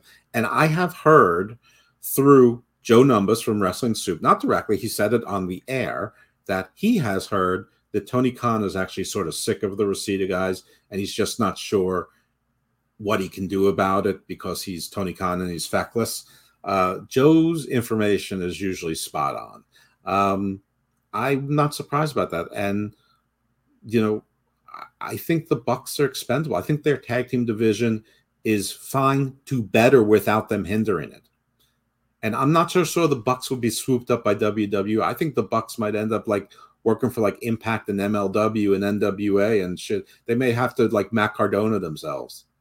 Well, what do you think because they're cancerous? Yes. Through WWE's eyes, if anything? I don't think WWE thinks that they would add a thing. And if anything, they'd probably want to make them suffer through NXT. You would want a Bucks Usos matchup, though, wouldn't you? No. The Usos are so much better than the Bucks. We already have Legado del Fantasma. There's already one team of 5'8", 100-and-nothing-pound guys on the main roster. And there's threats that they're going to put DIY together again. That's too many of the Lilliput squad.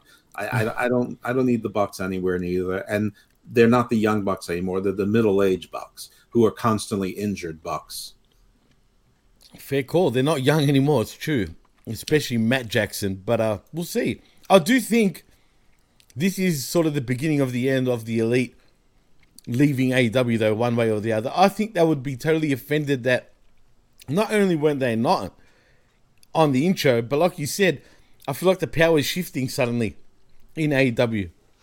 I don't know. I mean, this time slot is horrendous. The Punk is starting at a deficit, but if they get it, forget. I mean, I'm not. I mean, forget about this Saturday night because I think it does matter where you start. But in 4 weeks, if they're doing, let's just say they do 750 for this Saturday night. That's good. It's not great, but it's good. It's overperforming. But in 4 weeks, if they're still doing 750 and Dynamite's doing like 850, come on. Somebody's going to have to realize that if you just swap nights, that 750 would be 1.2. It's true. Sir James says he put subtle digs in. It was great. Wish they would have brought out Damien instead of left him in the bag. He. Right. We said the same thing. Jam. But, listen, it's Sir Jam. He didn't go he. He went ha ha. That's a big man. A big man doesn't go he. It's true. It's true. Well, anyway, let's get into the main event, shall we, Jeff? Sure. Because it is CMFTR.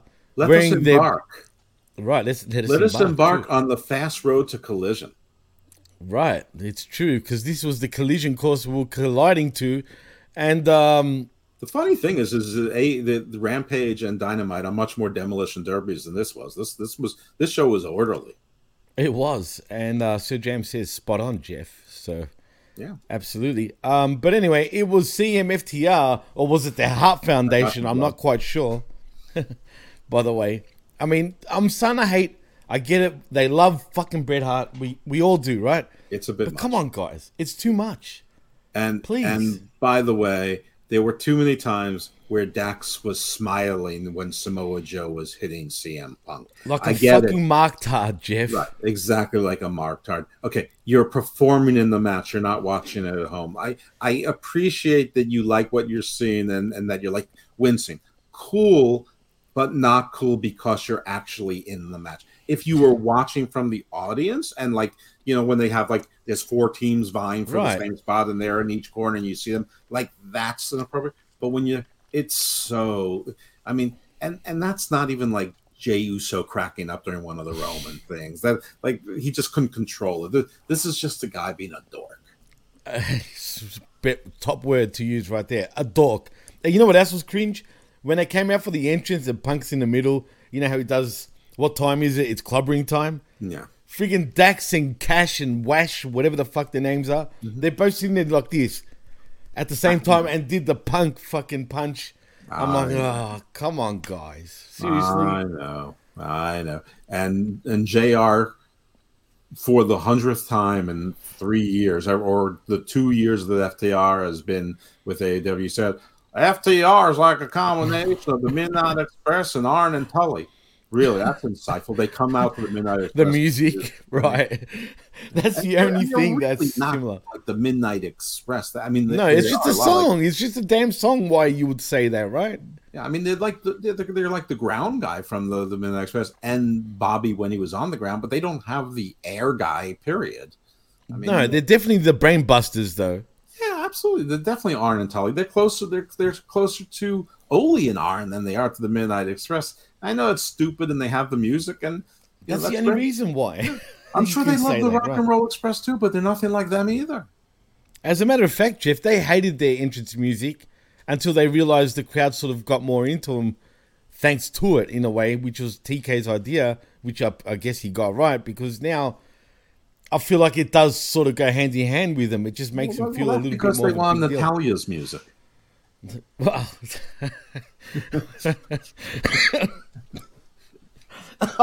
I was surprised actually that we didn't get a remix version of Bret Hart's thing when they came out. I'm happy they don't come out in blue blazer outfits. Okay. With the theme going pew pew pew pew at the start. Mm-hmm. I mean, their theme's not that far off, right? Just add the pew pew pew and then pew. If this was WCW 95 or 2000, they'd come out in blue blazer outfits and Punk would come out in the Red Rooster. And doing the neck movements also at the same time. Oh boy, dude, the Red Rooster. Punk. What time is it? It's pecking time. That's what the fucking is, not clobbering time. Oh, shit. I don't know why, but I think it would suit him. Can you picture him having a little fucking sort of red, what do you call it on chickens and roosters? What's that damn flap thing called, the red thing? Crest? Is it a crest? Is that what it is? I don't know. Listen, let's not get stuck in this thing. No, you make me laugh. But I could absolutely see Jungle Boy doing that. That's a good one too, because he'd be the perfect next red rooster. I mean, seriously, why not? That should be his new gimmick. Actually, fuck it, call him the.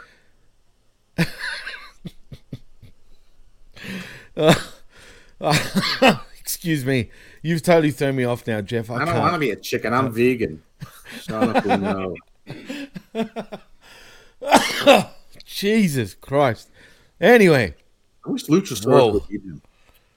Oh, God. You know what? And actually eat him on TV.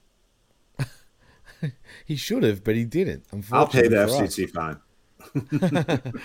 God damn it. Anyway, where were we? As I was saying, they did... Right. CMFTR, the Mark Tard team, did face against Samoa Joe, Jay White, and Juice Robinson. And you know what? It was the Triple J's, actually, as a matter of fact. And everyone gelled really well in this match. As a matter of fact, I'm going to say this. Juice Robinson actually impressed me during this match. I'm not going to lie. Everyone was good in this match, except for two things. One, Dax smiling like he's a fan in the audience. And the other thing is when Punk was being choked out by Samoa Joe and Cash finally hit the neck breaker on the other and got free. He does a spear to get Dax free instead of breaking up the choke, which maybe possibly is a seed towards long-term storytelling where Punk finally turns them going, you guys you're teaming with me, but you're not teammates with me. And if he did like a Uso thing where they show the Exhibit A for where he defended Sami Zayn and he showed here, you could have saved me. Instead, you saved him. We could have lost the match in that. It was that close. You didn't know. You should have broken that up. I mean, so if that's going to happen, I will forgive it. But if that's not part of it, that was idiotic for him to run all the way across, do a spear to rescue his partner, and then have his partner break it up. Because Punk was going out, and that ref could have called it at any second. Right, it's true. And I didn't like the way he was selling it, to be honest, Jeff. I like the way. Listen, I thought Joe. Aside from those two things, I thought this match was great. This is the best Juice Robinson's look. More importantly, because he's still the pin eater. More importantly, was the best that Jay White has looked, and Joe looked amazing. I've forgotten what a block of a man he is and how good he is. And dude, he made CM Punk look like a bitch with those chops, man. Because Punk could not keep up. Right. Could not do the same sort of hardness when it came to the chops. Those Joe chops on Punk would have hurt like hell, dude. They were loud, they were hard. And then on top of that, I'm glad that Joe no-sold Punk's chop because it was nowhere near as striking as Joe's was. So I would have done the same thing. There's been a lot of hype about Punk's rehab and how everyone's been saying he looks great. He looks to be in great shape. He looks to be in great shape for a regular 44-year-old man. He doesn't look to be in great shape for a professional wrestler. He looks to be in below ass. Is that the Gap band early in the morning? It is. But since we're talking about roosters, I know. I mean, that's the best song with the rooster that doesn't involve the Wiggles. So it's a great tune. I actually don't mind the tune. I won't lie. I love it. It's on my playlist. You got to be kidding me. It's one of the first 30 songs I bought. Really? Wow. Yeah. Cool. That's cool. I like that because it is. It's Adam Burn Rubber. Oh, jeez. Anyway, like we were saying, the Roosters are going hard. Everyone was moving the necks. Everyone was going banana, as Pat Patterson would say. But basically great. And Joe looked great. And Punk didn't. Punk looked good. He didn't look like he had a terrible amount of ring rust. He wasn't overexposed. But he definitely looked like he was overmatched by Joe. And I'm okay with that. I don't know that all Punk fans would be, but they won in the end. They got the babyface underdog win, even though they probably came in being the favorites. No, for sure. As a matter of fact, the commentators, which I found interesting, Jeff, they kind of pointed out that Punk wasn't always in the ring by design, which I felt was a bit funny that they would say that, because it's kind of exposing the business a little bit by saying that, in my opinion. But whatever, they said it, and I guess that's true. I mean, that was Pepsi done. Right. They didn't hide the fact he hasn't wrestled in 10 months. And he hasn't been able to train the entire time of the 10 months he's been gone. Probably the last 2 or 3 months. And when you actually switch from rehab to training, who knows? And he's an older guy. So, I don't know if that was part of the thinking as to why he looked good but not dominant. But whatever it was, it worked for me. I enjoyed the match. And this is the first time I saw that Jay White that other people see and pretended they saw on regular AEW programming, but definitely didn't. This is the Juice Robinson that people told me that I've been missing out on, but they were pretending that they saw it on AEW television. They definitely didn't. But everyone looked good here. This match was booked well, unless you're a complete like CM Punk should have killed everybody because he's the best. Unless you feel that way. And my two little nitpicks, and one of them, like I said, might not be a nitpick. It might be a purposeful plot point for a story that they're going to use later, or at least consider using, and maybe abandon. But who knows? But I thought it was a great end, and no schmaz. Remember, I was terrified. True, you did say that. Were going to come in and join Bullet Club Gold, and then Ricky Starks was going to come in to try to even the odds, and then there'd be someone else, and this would lead to some 5-on-5 at Forbidden Door 2, and yet more factions. And I've been scarred by Tony Khan and the shit. It didn't have. It was just a clean win, and the crowd, the crowd the whole night. It felt like when they cheered, they were really cheering because they were enjoying the show, not because they felt they had to cheer to pretend they were enjoying things, not because they were singing along to songs or chants or going, oh, yo, yo, yo, yo, or, we didn't get none of that shit, actually, Jeff. True. Right. It was like none of that. It was just cheering. There was some CM Punk chants, but, of course. As it was expected. It actually felt like a wrestling crowd that was excited to be watching wrestling and cheering when they were supposed to cheer. And I thought it was great. I didn't think everything was perfect. I give this show a strong B+ to a semi-nominal A-. But I was going to say A- for me, for sure. That's how much I enjoyed the show. But I'm still, it's still overachieved for me, and I'm quite happy with it. And I really do think there should be a petition to move Collision to Wednesday nights and Dynamites to Saturday nights. And by the way, Warner Brothers Discovery, that would be a winning decision for you business-wise. Well, if the shows stay the way they are right now, because Dynamite, I haven't watched it in 2 weeks, and I'll be honest, it doesn't bother me that I didn't watch it for 2 weeks. But has it even improved, Jeff? It's not really. Same old shit. It's improved only because the New Japan stuff has been more interesting this time, and they've done a better job of having a Sonata vignette or pre-recorded video. So in that regard, it's improved. But has Dynamite itself improved? No, it's the same old shit. Are we going to even have Punk, before we end the show, Punk and the Elite on the same pay-per-views? Or are we totally... They're going to have to be. Yeah, right. That's why I'm a little confused, right? I mean, are we really going to separate them like this, even on pay-per-view sake? But I bet we see weird things where they start doing what WWE is, where one main event is in the first 1 or 2 matches, and the other main events are at the end. So there's plenty of time that they don't need to be near each other. Well, like you said earlier, I do think Punk and Kenny are on the low kind of cool with each other because they do follow each other, which I was surprised about. You know Punk. I mean, not personally, but his attitude, obviously. If he didn't like somebody, he would not follow him. I guarantee you that. He doesn't even follow many people in the first place. Mm-hmm. The fact that Kenny's still there after all that bullshit tells me the hate is not really there between the two of them.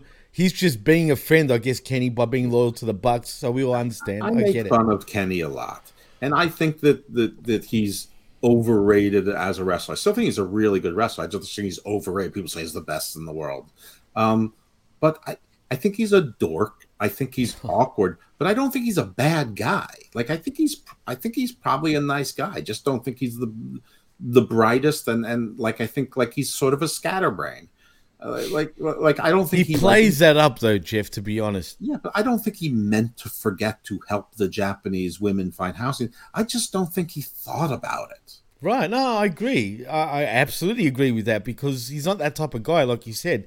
I agree with what you said. I think like, he just he forgot wakes about it. up and he probably has a routine. Like he drinks his greens and protein shakes. He probably runs 9 miles and like carries a tree and runs up a mountain or something. Well, and thinks about going to a job and then like goes to Java Juice or whatever. Or think about it. Soy cakes or something. And and like and like answering emails and stuff like isn't really part of his thing. And then he probably plays video games. And then he probably that's what he does all the time. Right.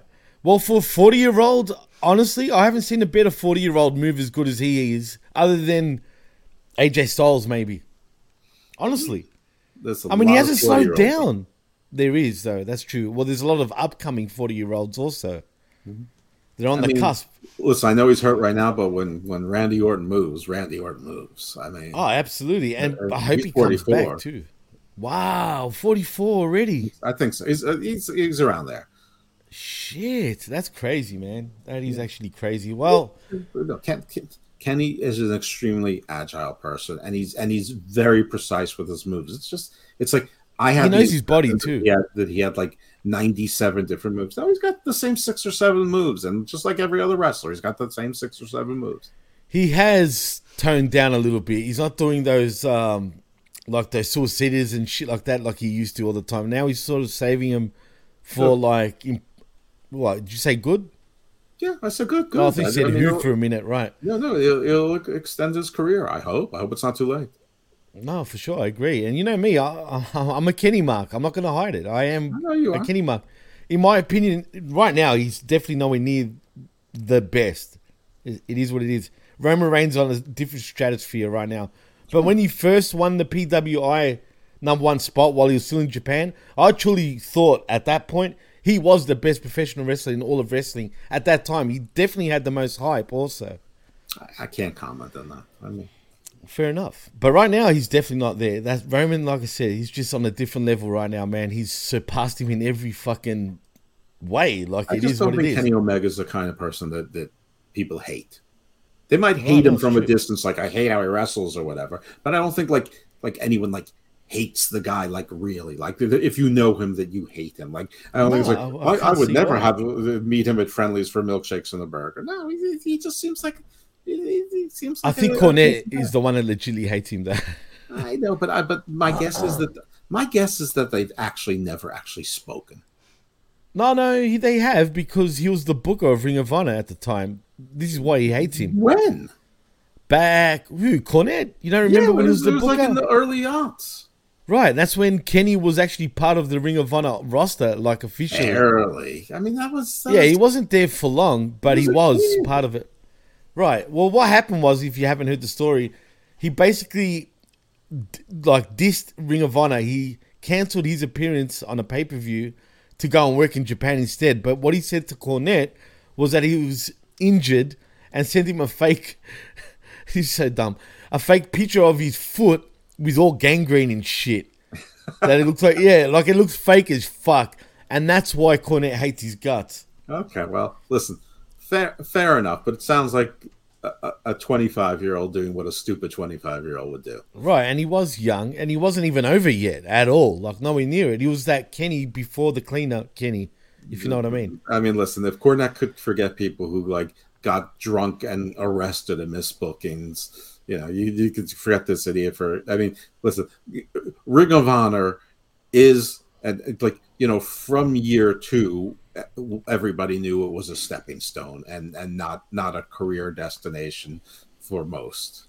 No way. And I understand that. I would have ran to Japan at that time too. Ring of Honor was nothing what it became just a few years later. You know what I mean? It is what it is, but that's where the hate comes from.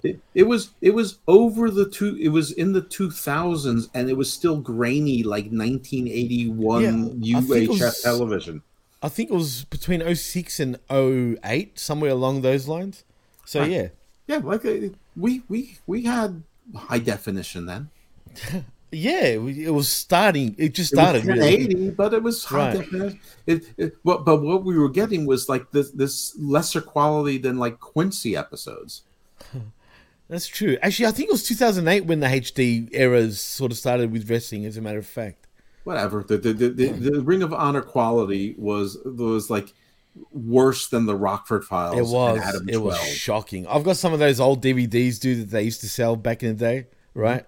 And that looks like shit if you watched it now. Put it that way, like absolute garbage. But anyway, By the way, Sir Jam, I see you and I recognize you. And right? And what the Mick finger bang comment are you talking about? No, run-in should be surprise comebacks. The one that's... How do you see that and I'm not? That's weird. It's not coming up on my screen, but it's clearly coming up for you, right? I have great powers that you do not have. Can you see the ticker? Great and powerful. No, really, it's not coming up for me. But can you see the ticker on the bottom by any chance? Yes. You know, I've been studying many disciplines of magic. That's weird, dude. But yeah, he says running should be surprise comebacks or surprise debuts. That's it. Security breaks. Is through me. I kid you not. Ball is through me. For some weird fucking reason, it's not coming out for me. But there's no weird reason. The power of ball is not through you. And he also says, "Look up Bobby's age." Surprise! We knew that, right? We know how old he is. Yeah, but Bobby looks amazing, but he doesn't really move that way. No, he doesn't. He really doesn't. But he's a smart worker, though. Listen. Everybody should have somebody in their life that loves you the way I love Bobby Lashley. That's true. Well, anyway, I guess we can take it home now, Jeff. We have done it now on 45. You're going to see us in 10 minutes. I mean, 10 hours doing the same thing. Oh, yeah. Right, except this time with Chris, where Chris will be the host, and it's also for channelattitude.com. So look out for that. I think we're starting between 10 and 11.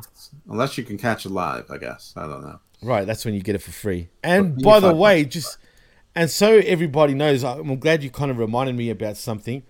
But we're from now on, Uncaged and Wreckage, the HMG version of Wreckage. But from next week on, anyway, both shows, well, from this week, actually, from tomorrow with Wreckage, it will be exclusively also on the HMG. We're going live via HMG, Jeff, including with Uncaged, where we'll be on the Hameen Media Group YouTube channel, not on the PWC YouTube channel. So remember to tune in for Uncaged and Wreckage. I just had a message from Chris, so did you, that it's possible the vet may pop in tomorrow as well. Right, I spoke to the vet, as a matter of fact, and I forgot to mention that, but he hadn't replied yet. But me and the vet were talking about this a few weeks back, about doing the show for Channel Attitude, and he said if it was on Sundays... No. The vet's been begging to do shows with us, and we finally said yes.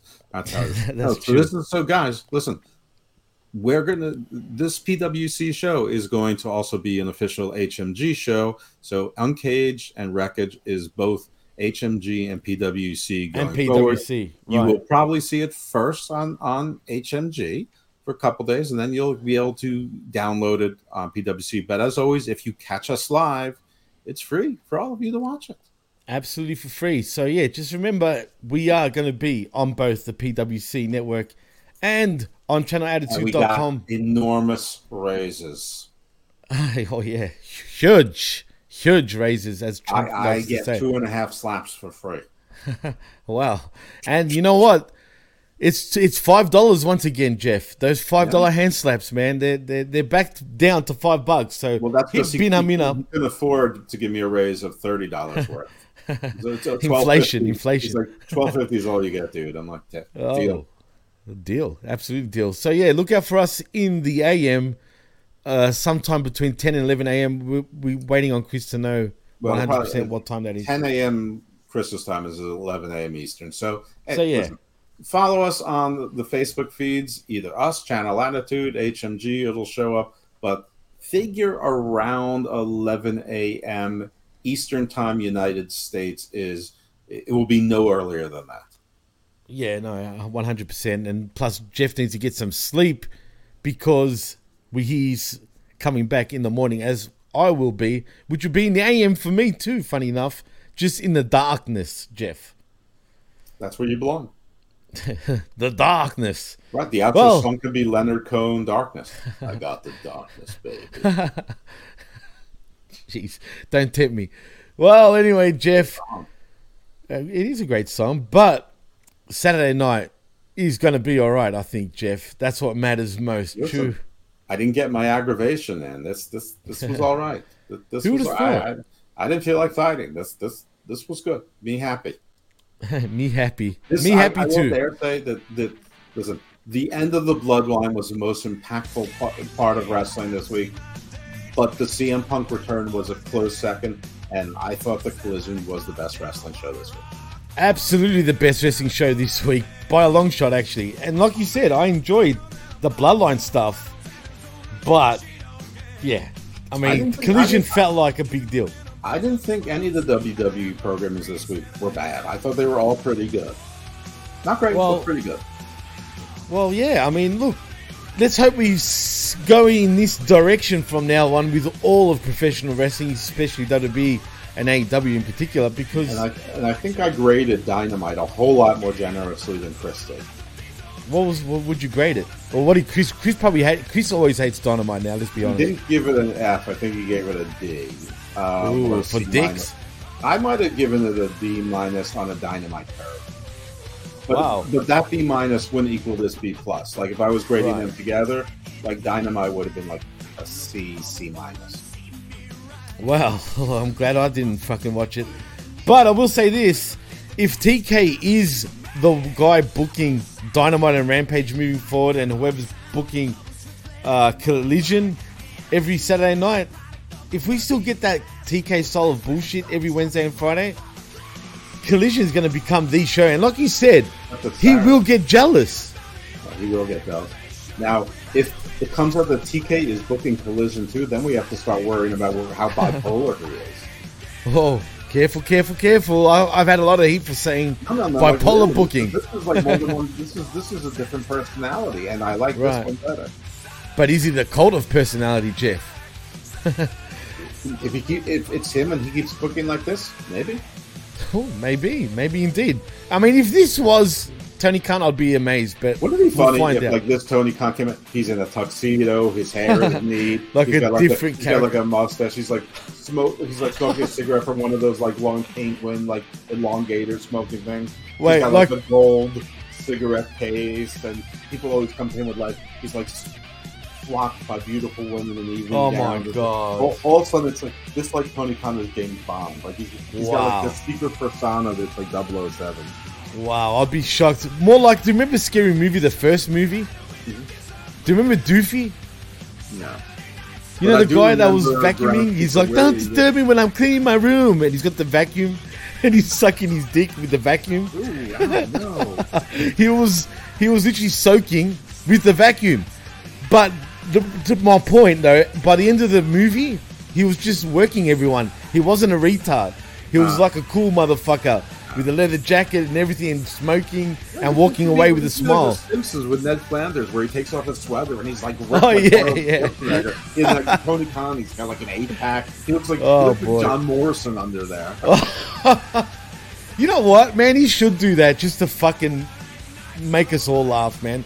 I would be like, I'm sorry, TK, you are the man. We're not worthy. Plain and simple. If he'd done that, it would pop me. I won't lie. Is that it? Yeah. Well, that's it. Should we say our goodbyes? I think we should. So, Jeff, tell them where they can find you, man. Twitter, Icarus Fell MD, here on the PWC. Also, you already heard about what we're doing with Hameen Media Group and Channel Attitude. My other wrestling podcast is Hammerlock Hangover with Big Daddy Cool Steve Pena, also on the PWC. And my non-wrestling shows are Garden of Doom and Garden Views on the PWC and Hameen Media Group, also on Wrestling Soup Network. And I do want to congratulate once again Drew Yari for having his 300th show. I dropped in for about 10-20 minutes to celebrate his 300th show with him. And Homeboy, I understand that we're going to be recording the show this Monday. Yeah. So, yeah, absolutely. So look for the Homeboy 88 show. This is my third appearance, I think, in like 6 weeks. I'm not sure what's up with that, but hey, more me. Well, I was supposed to be also on it last week, but due to circumstances, as I've already explained, I wasn't able to make it, but hopefully we reschedule that one. But before we do go, Jeff, Chris Willand has one thing to say, and he wants us to answer this. But apparently he says, has AEW created one major star presentable on talk shows, media, and whatnot, Make-A-Wish or merchandising yet? Jeff has mentioned Jade Cargill crossing into film, which would be her best career choice. Is there any others possibly, Jeff, before we go? Possibly. I think Miro absolutely has the personality. Well, he's already done that. so, right? Yeah. Moxley has too, to a less extent. So weird, though. I mean, if Cesaro had any sort of personality, he could certainly do it. Brian, what, James Bond, Brian, Daniel Bryan, Brian Danielson could certainly do it. He's too, like a sort of retired cop or some shit. No, I mean, he could do Make-A-Wish, and he could go on the talk show circuit. Oh, yeah. In that sense. Verse and things like that. I don't know. I have to give it something. I would like to say Britt Baker because of the dentist thing, but she's sweet. But she tends to be unlikable when she's herself. So, I don't know. I'll just stick with those answers for now, but I'll continue to give it a little bit of thought. Oh, yeah, me too, man. You put us on the spot, Chris. You kind of did right at the end. But, yeah, we'll get back to you on that one. I mean, honestly, AEW has to get bigger before that's even a real consideration. That's true. But after Collision, it feels a lot bigger. I won't lie. I mean, everything about this show looked like a big deal in every sense. But in saying that, Jeff, did you give all your socials in the end? Yeah. All right, well, I guess it's my turn. So if you want to follow me, you can on Twitter at DJ MassFX, and you can follow us also at the PWC Network. Like and subscribe right here to the pwcnetwork.podbean.com, where you will find all our shows, including this one, and more importantly, also for $5, go over and join channelattitude.com, where you get the best talk in all of wrestling for only $5, man. That's $5, not join the Dark Order. $5.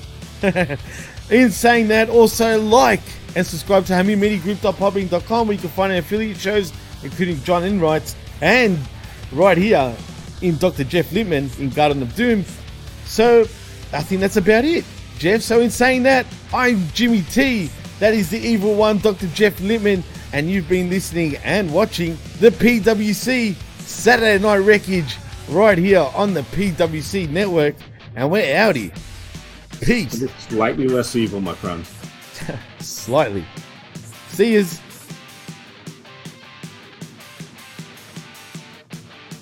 Or the other.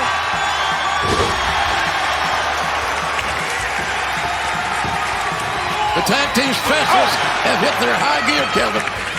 Rolling now, but here's a cover.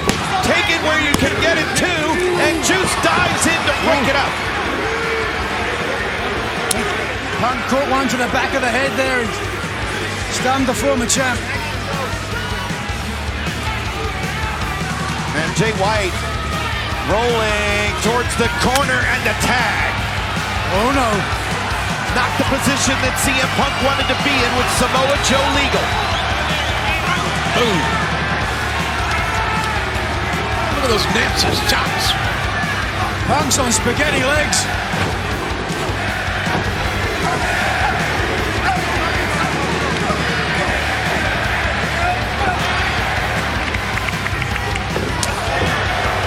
Well, come on, from the blind side, Jay White. Oh, this one's starting to break down.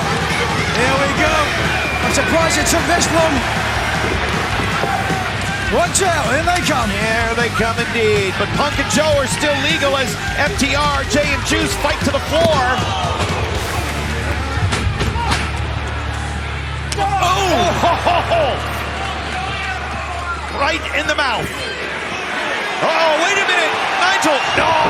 He's looking for it. Slay ball. Coquina Clutch got it. Looking to choke him out. And across the carotid artery.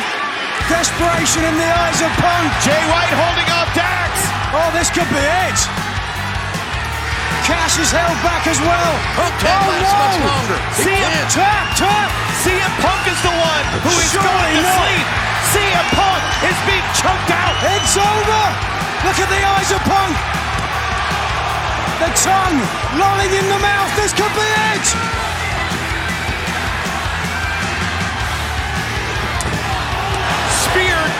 White. And a diving shoulder into the spine of Joe may have saved Punk, but at least for the moment. I don't know about May. If it was not for Dax Harwood, Samoa Joe would have beaten. Still anybody's ballgame. No doubt. Anybody's ballgame here. Certainly wide open, but Punk is hurt. There's no question about that. Punk almost on instinct, swinging that leg, connecting with Juice just enough. Oh! Got it! Big Rick! And now, oh, what a fortuitous go to sleep.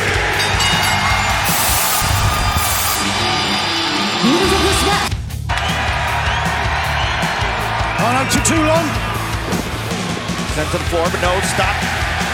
Watch out! Got him. Good night, Yes, it is 2-0.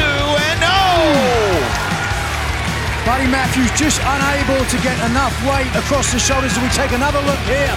Just watch the impact.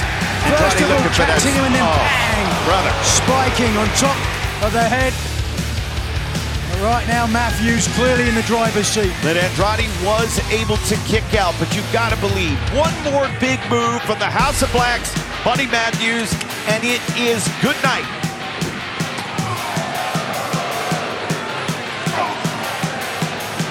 Matthews precarious up there. But again, only one arm. And it's the good arm Andrade is going to have to use as he attempts a superplex. No way Matthews is going to let him have it. Yeah, leaves that ribcage wide open, and Matthews looking to go offense here. Powerbomb, no. The knee gave way. The knee gave way again. Absolutely, great camera work.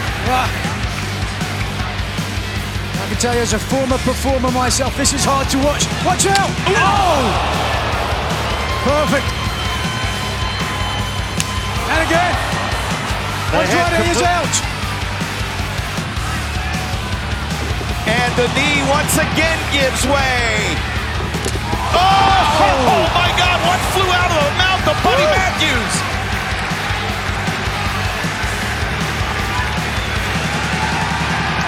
Like the crack of a whip. And I heard it, as it were, the sound of thunder. Oh! Cover! Is it enough? 2! Great eyes on the referee, Aubrey Edwards, and it was just that much. And the eyes of Julia Hart telling another story. What a fight. This is not a blood feud. This is not about a championship. This is about pride. And this is awesome.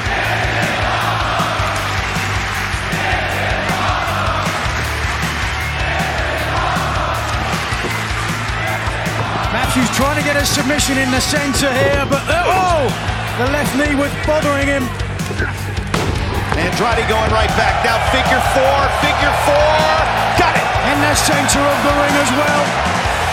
Oh boy, with the damage to the knee already. The knee pad down. Oh yeah, the left knee is facing us, folks, and you can see. The torque on the cruciate ligaments has got to be absolute agony. It's also a great deal of pressure on the shin bone. Look what Matthews is doing. He's positioning himself closer to the rope. Oh my God! Oh it is! There's a tap! There's a tap! It's long legs. Once Miro has his hands on you, it's very difficult to get away. A proverbial mud hole. They have those in Bulgaria. I think it's one big mud hole, isn't it?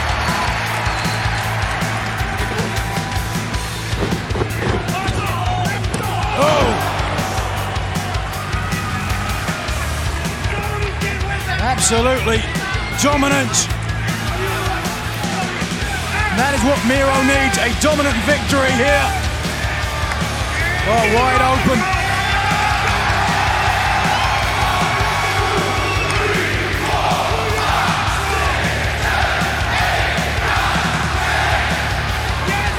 Oh, there you go.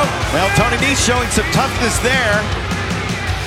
The clubbing forearms across the chest, and now using the ring as a weapon. Trying to turn things back in his favor quickly. Having a hard time keeping his balance on the top rope, and Miro beckoned him in like a small child. Whoa. That's a man to be feared. That is a monster. A bear. And a man poised on distraction. We saw the Oh, come on! That's a good start. Oh, that could cost him. Wait a second. Miro rolls through, but he spins around, nails with the kick. Miro wants more. Oh, boy. Okay, Tony. Ramby.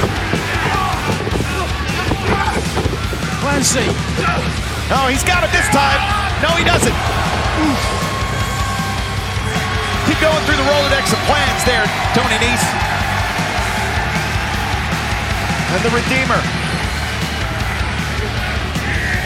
A former TNT champion. We saw that title change hands in controversy earlier tonight.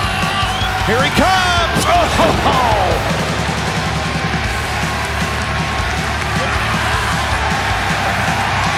It's almost like Miro has been waiting for AEW Collision.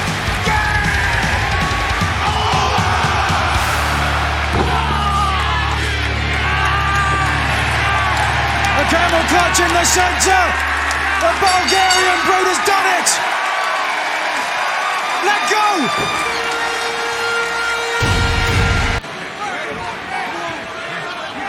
No, Arn Anderson, Luchasaurus and Christian Cage have taken everything except the TNT title from the big man. Wardlow stopping, but just for a second. And he's biting! Just like Arn Anderson did. There is no need for that. Mighty back elbow. Headbutt to the heart of Luchasaurus. Challenger answers with one of his own. Mighty swing of the right arm, and down goes Luchasaurus. My goodness, the power of Wardlow. He's going for it. Wardlow usually beats his opponents with a symphony of destruction. A number of power bombs. Hold on a second. Cage doesn't want to see it. Cage knowing exactly what he's doing here. Oh, there's one. Didn't help. Christian Cage powerless. If he jumps in the ring, Luchasaurus will be disqualified. And if he gets too close, Wardlow will introduce him to the symphony. Cage with a chair. Does not want to get his man disqualified, to your point. Have to rethink his strategy. He's trapped. He's hopeless. He's helpless. Time to accept your fate. I don't know about a symphony. This is going to be a cacophony. Oh, wait a second. New champion. Wait a second, too, and no. Whoa. Christian Cage was buying time for Luchasaurus indeed.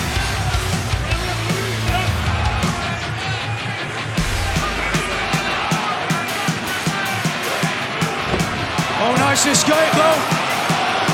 Uh-oh. Trying to drive him down, it does. Luchasaurus did his best to block. Luchasaurus knew what was coming.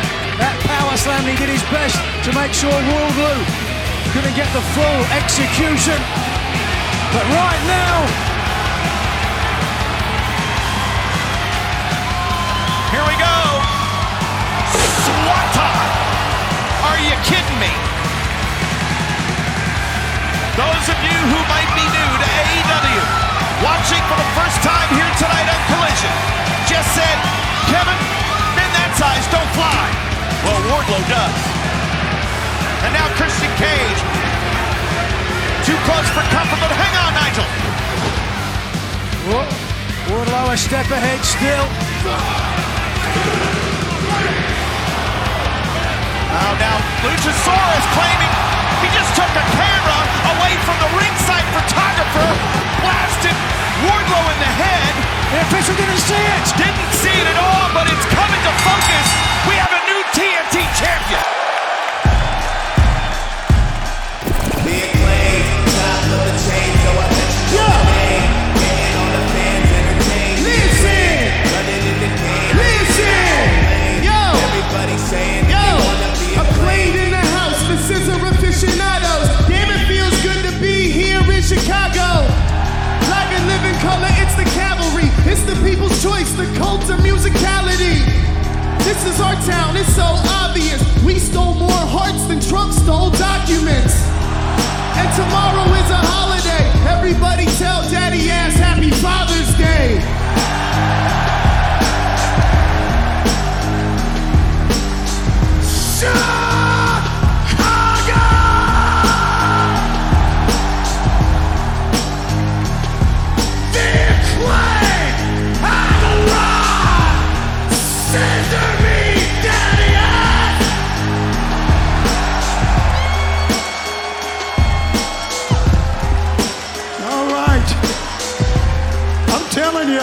It's nothing like being in the ring for this. And I gotta say, Daddy Ass, you look marvelous.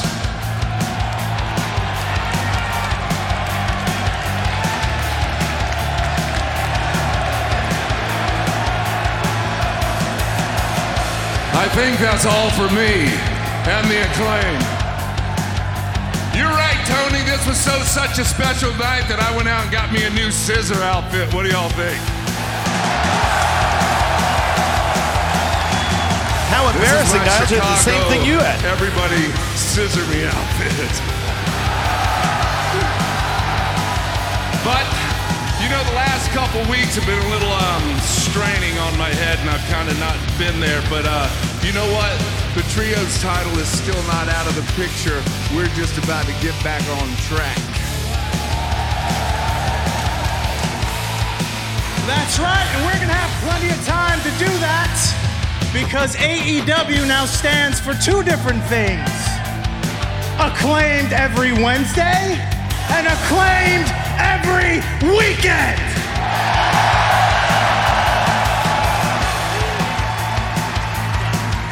And since we love you guys so much, I think we're going to stick around for Dynamite this week.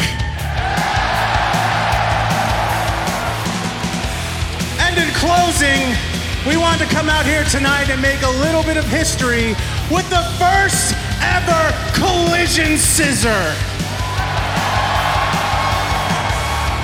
And we figured we'd do it in the Scissor City of Chicago. The city where old Scissor Me Daddy was born. The city that made the Acclaim the people's choice. So right here, right now, we scissor because in Chicago, everyone loves.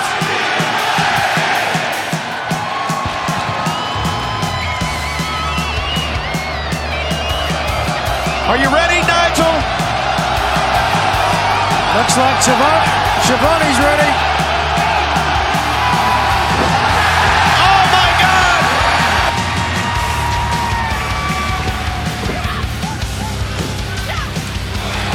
Big moment here for Sky Blue. Imagine if she could get the victory over Toni Storm in this tag encounter. Don't get ahead of yourself, but this is a cover. Whoa, no. Both champions, of course, have to be on guard. Spinebuster from Willow Nightingale.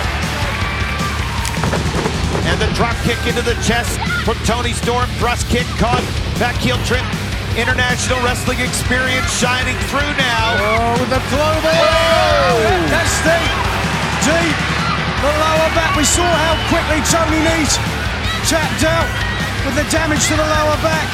But right now in her hometown, in front of her mother, oh the shame, oh the ingratitude, tap, tap, tap. And Willow Nightingale trying to get there to help her partner, but Sky Blue able to do it on her own. I'll give her that, that's some guts. But it may be a little too late right now, the damage done. Toni Storm gonna put her away. Jackknife, hold on, center ring. And the tag. Right place, right time for Willow Nightingale. Hold on. Undeniable power pump handle.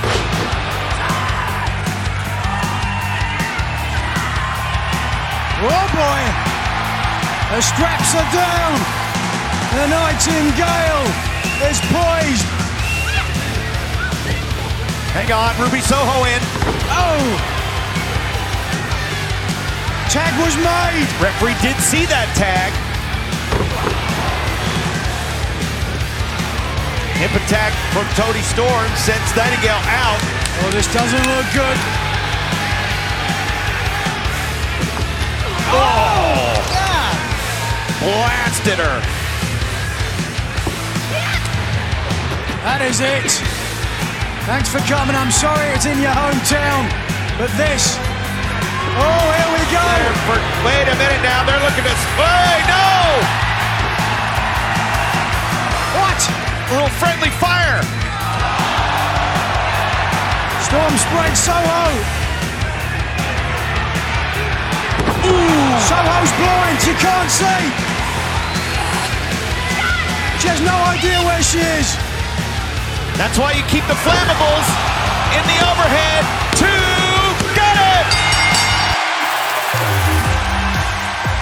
Winners of this match, the team of Willow Nightingale and Sky Blue.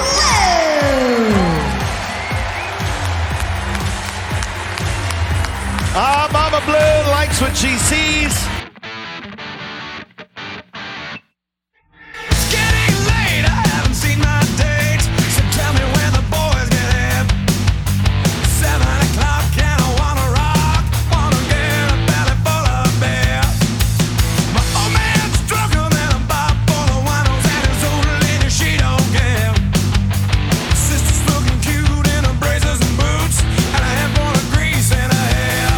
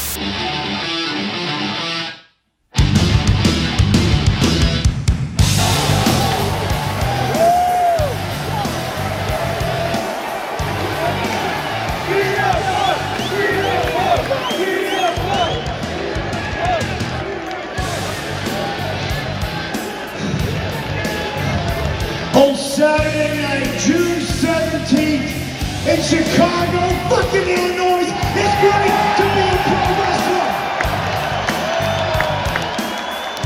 Hey, listen, Chicago, AEW. Sometimes I can get a lot of flack for being this man's best friend. Sometimes, yeah. Sometimes I can get a lot of heat for speaking the truth.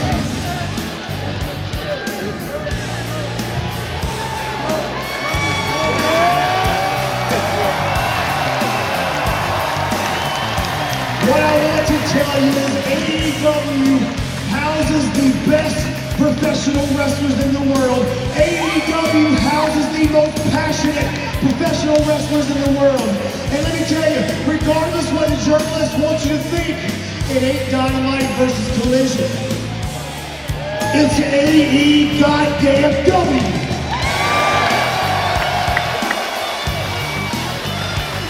Listen up real quick, I can talk to you guys for 90 minutes. The last 10 months of my life has been a little bit of a hell. But I got a buddy named Chad who's got cancer real bad. And all of my woes and all of my pissing and moaning and crying is a fraction of what I watch him go through. And he's still positive and he fights when he gets chemo. So me, saying, oh, I hope to trust him, and maybe somebody on the internet in the mom's basement doesn't like me, that's all horse shit. I love each and every single one of you. Even the guy who spelled my name wrong on that sign. Also, hey, listen, I didn't know what I was walking into. I was told everybody hates me. And there's a big part of me that said, good, I'm gonna make a lot of money. But it did feel nice coming out here and feeling the love. This young man's name is Colby. I saw his sign. I recently, listen, I recently reposted something from Pretty Cool Ice Cream. I don't know if you guys were here 2 years ago. I bought y'all ice cream. I'm gonna come again, but I thought y'all hated me. We're coming back soon, don't worry. You better hope I don't hate you before that. I reposted something from Pretty Cool Ice Cream. It's an ice cream bar that some of the proceeds when you purchase the bar went to support trans youth. Listen, I got a lot of hate for reposting that message. Somebody in particular, don't know who it is, nameless, faceless person on the internet, said, why do you support that trash? And I thought about replying. But you can't argue with stupid, okay? You just both look stupid. The reason I support trans kids, trans grown-ups, gay, straight, lesbian, whoever, is because I know when I was growing up, I didn't fit in anywhere. But it was because of the clothes I wore, what my hair looked like, the music I listened to. Those are all things I could rectify. I could cut my hair, I could listen to jazz, I don't know what. But to be somebody who's gay, lesbian, or especially trans, I don't know what it feels like to be trapped in a body that I don't feel I belong in. That is why I support that. Because I know I didn't fit in anywhere until I found pro wrestling, and all the freaks and geeks in the locker room were just like me. Maybe because they're a little bit psychotic and they couldn't hold on a real job, but that's another story. Support trans kids. Support gay and lesbian rights. I want everybody to be themselves. Just do no harm to everybody else. Thank you. I love you.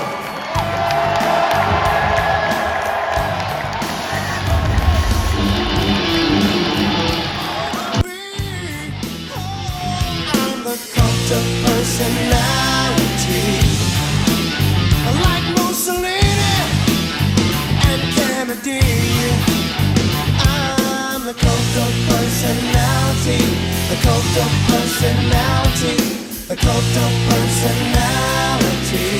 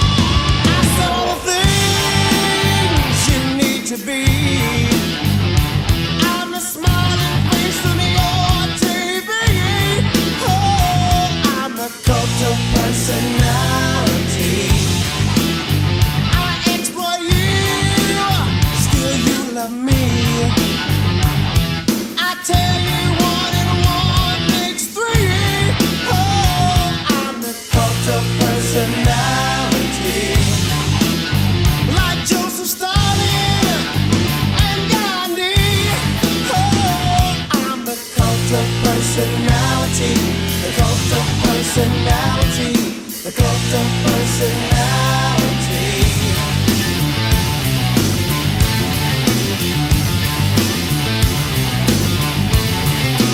Neon lights, Nobel Prize. When a leader speaks, that leader dies. You won't have to follow me. Only you can set you free.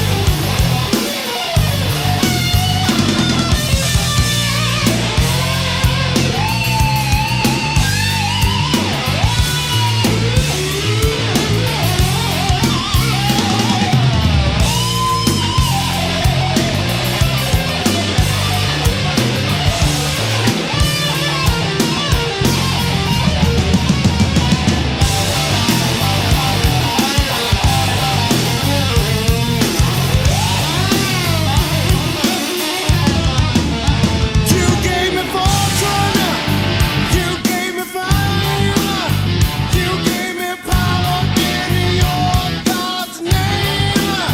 I'm every person you need to be. Oh, I'm the cult of personality. I'm the cult of, I'm the cult of, I'm the cult of, I'm the cult of, I'm the cult of, I'm the cult of, I'm the cult of, I'm the cult of personality. Ask not what your country can do for you.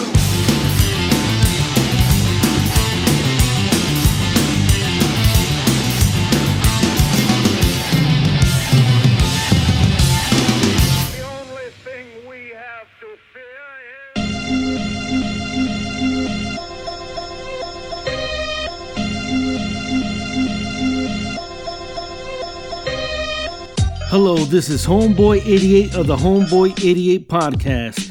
If you like hip hop, video games, pro wrestling, conspiracy theories, and comedy, come check out the Homeboy88 podcast, constantly in the top Apple podcast charts.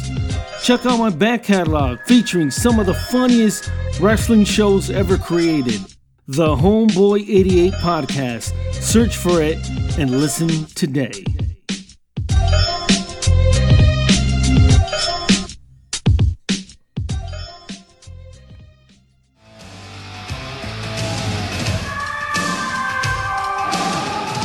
The PWC Network.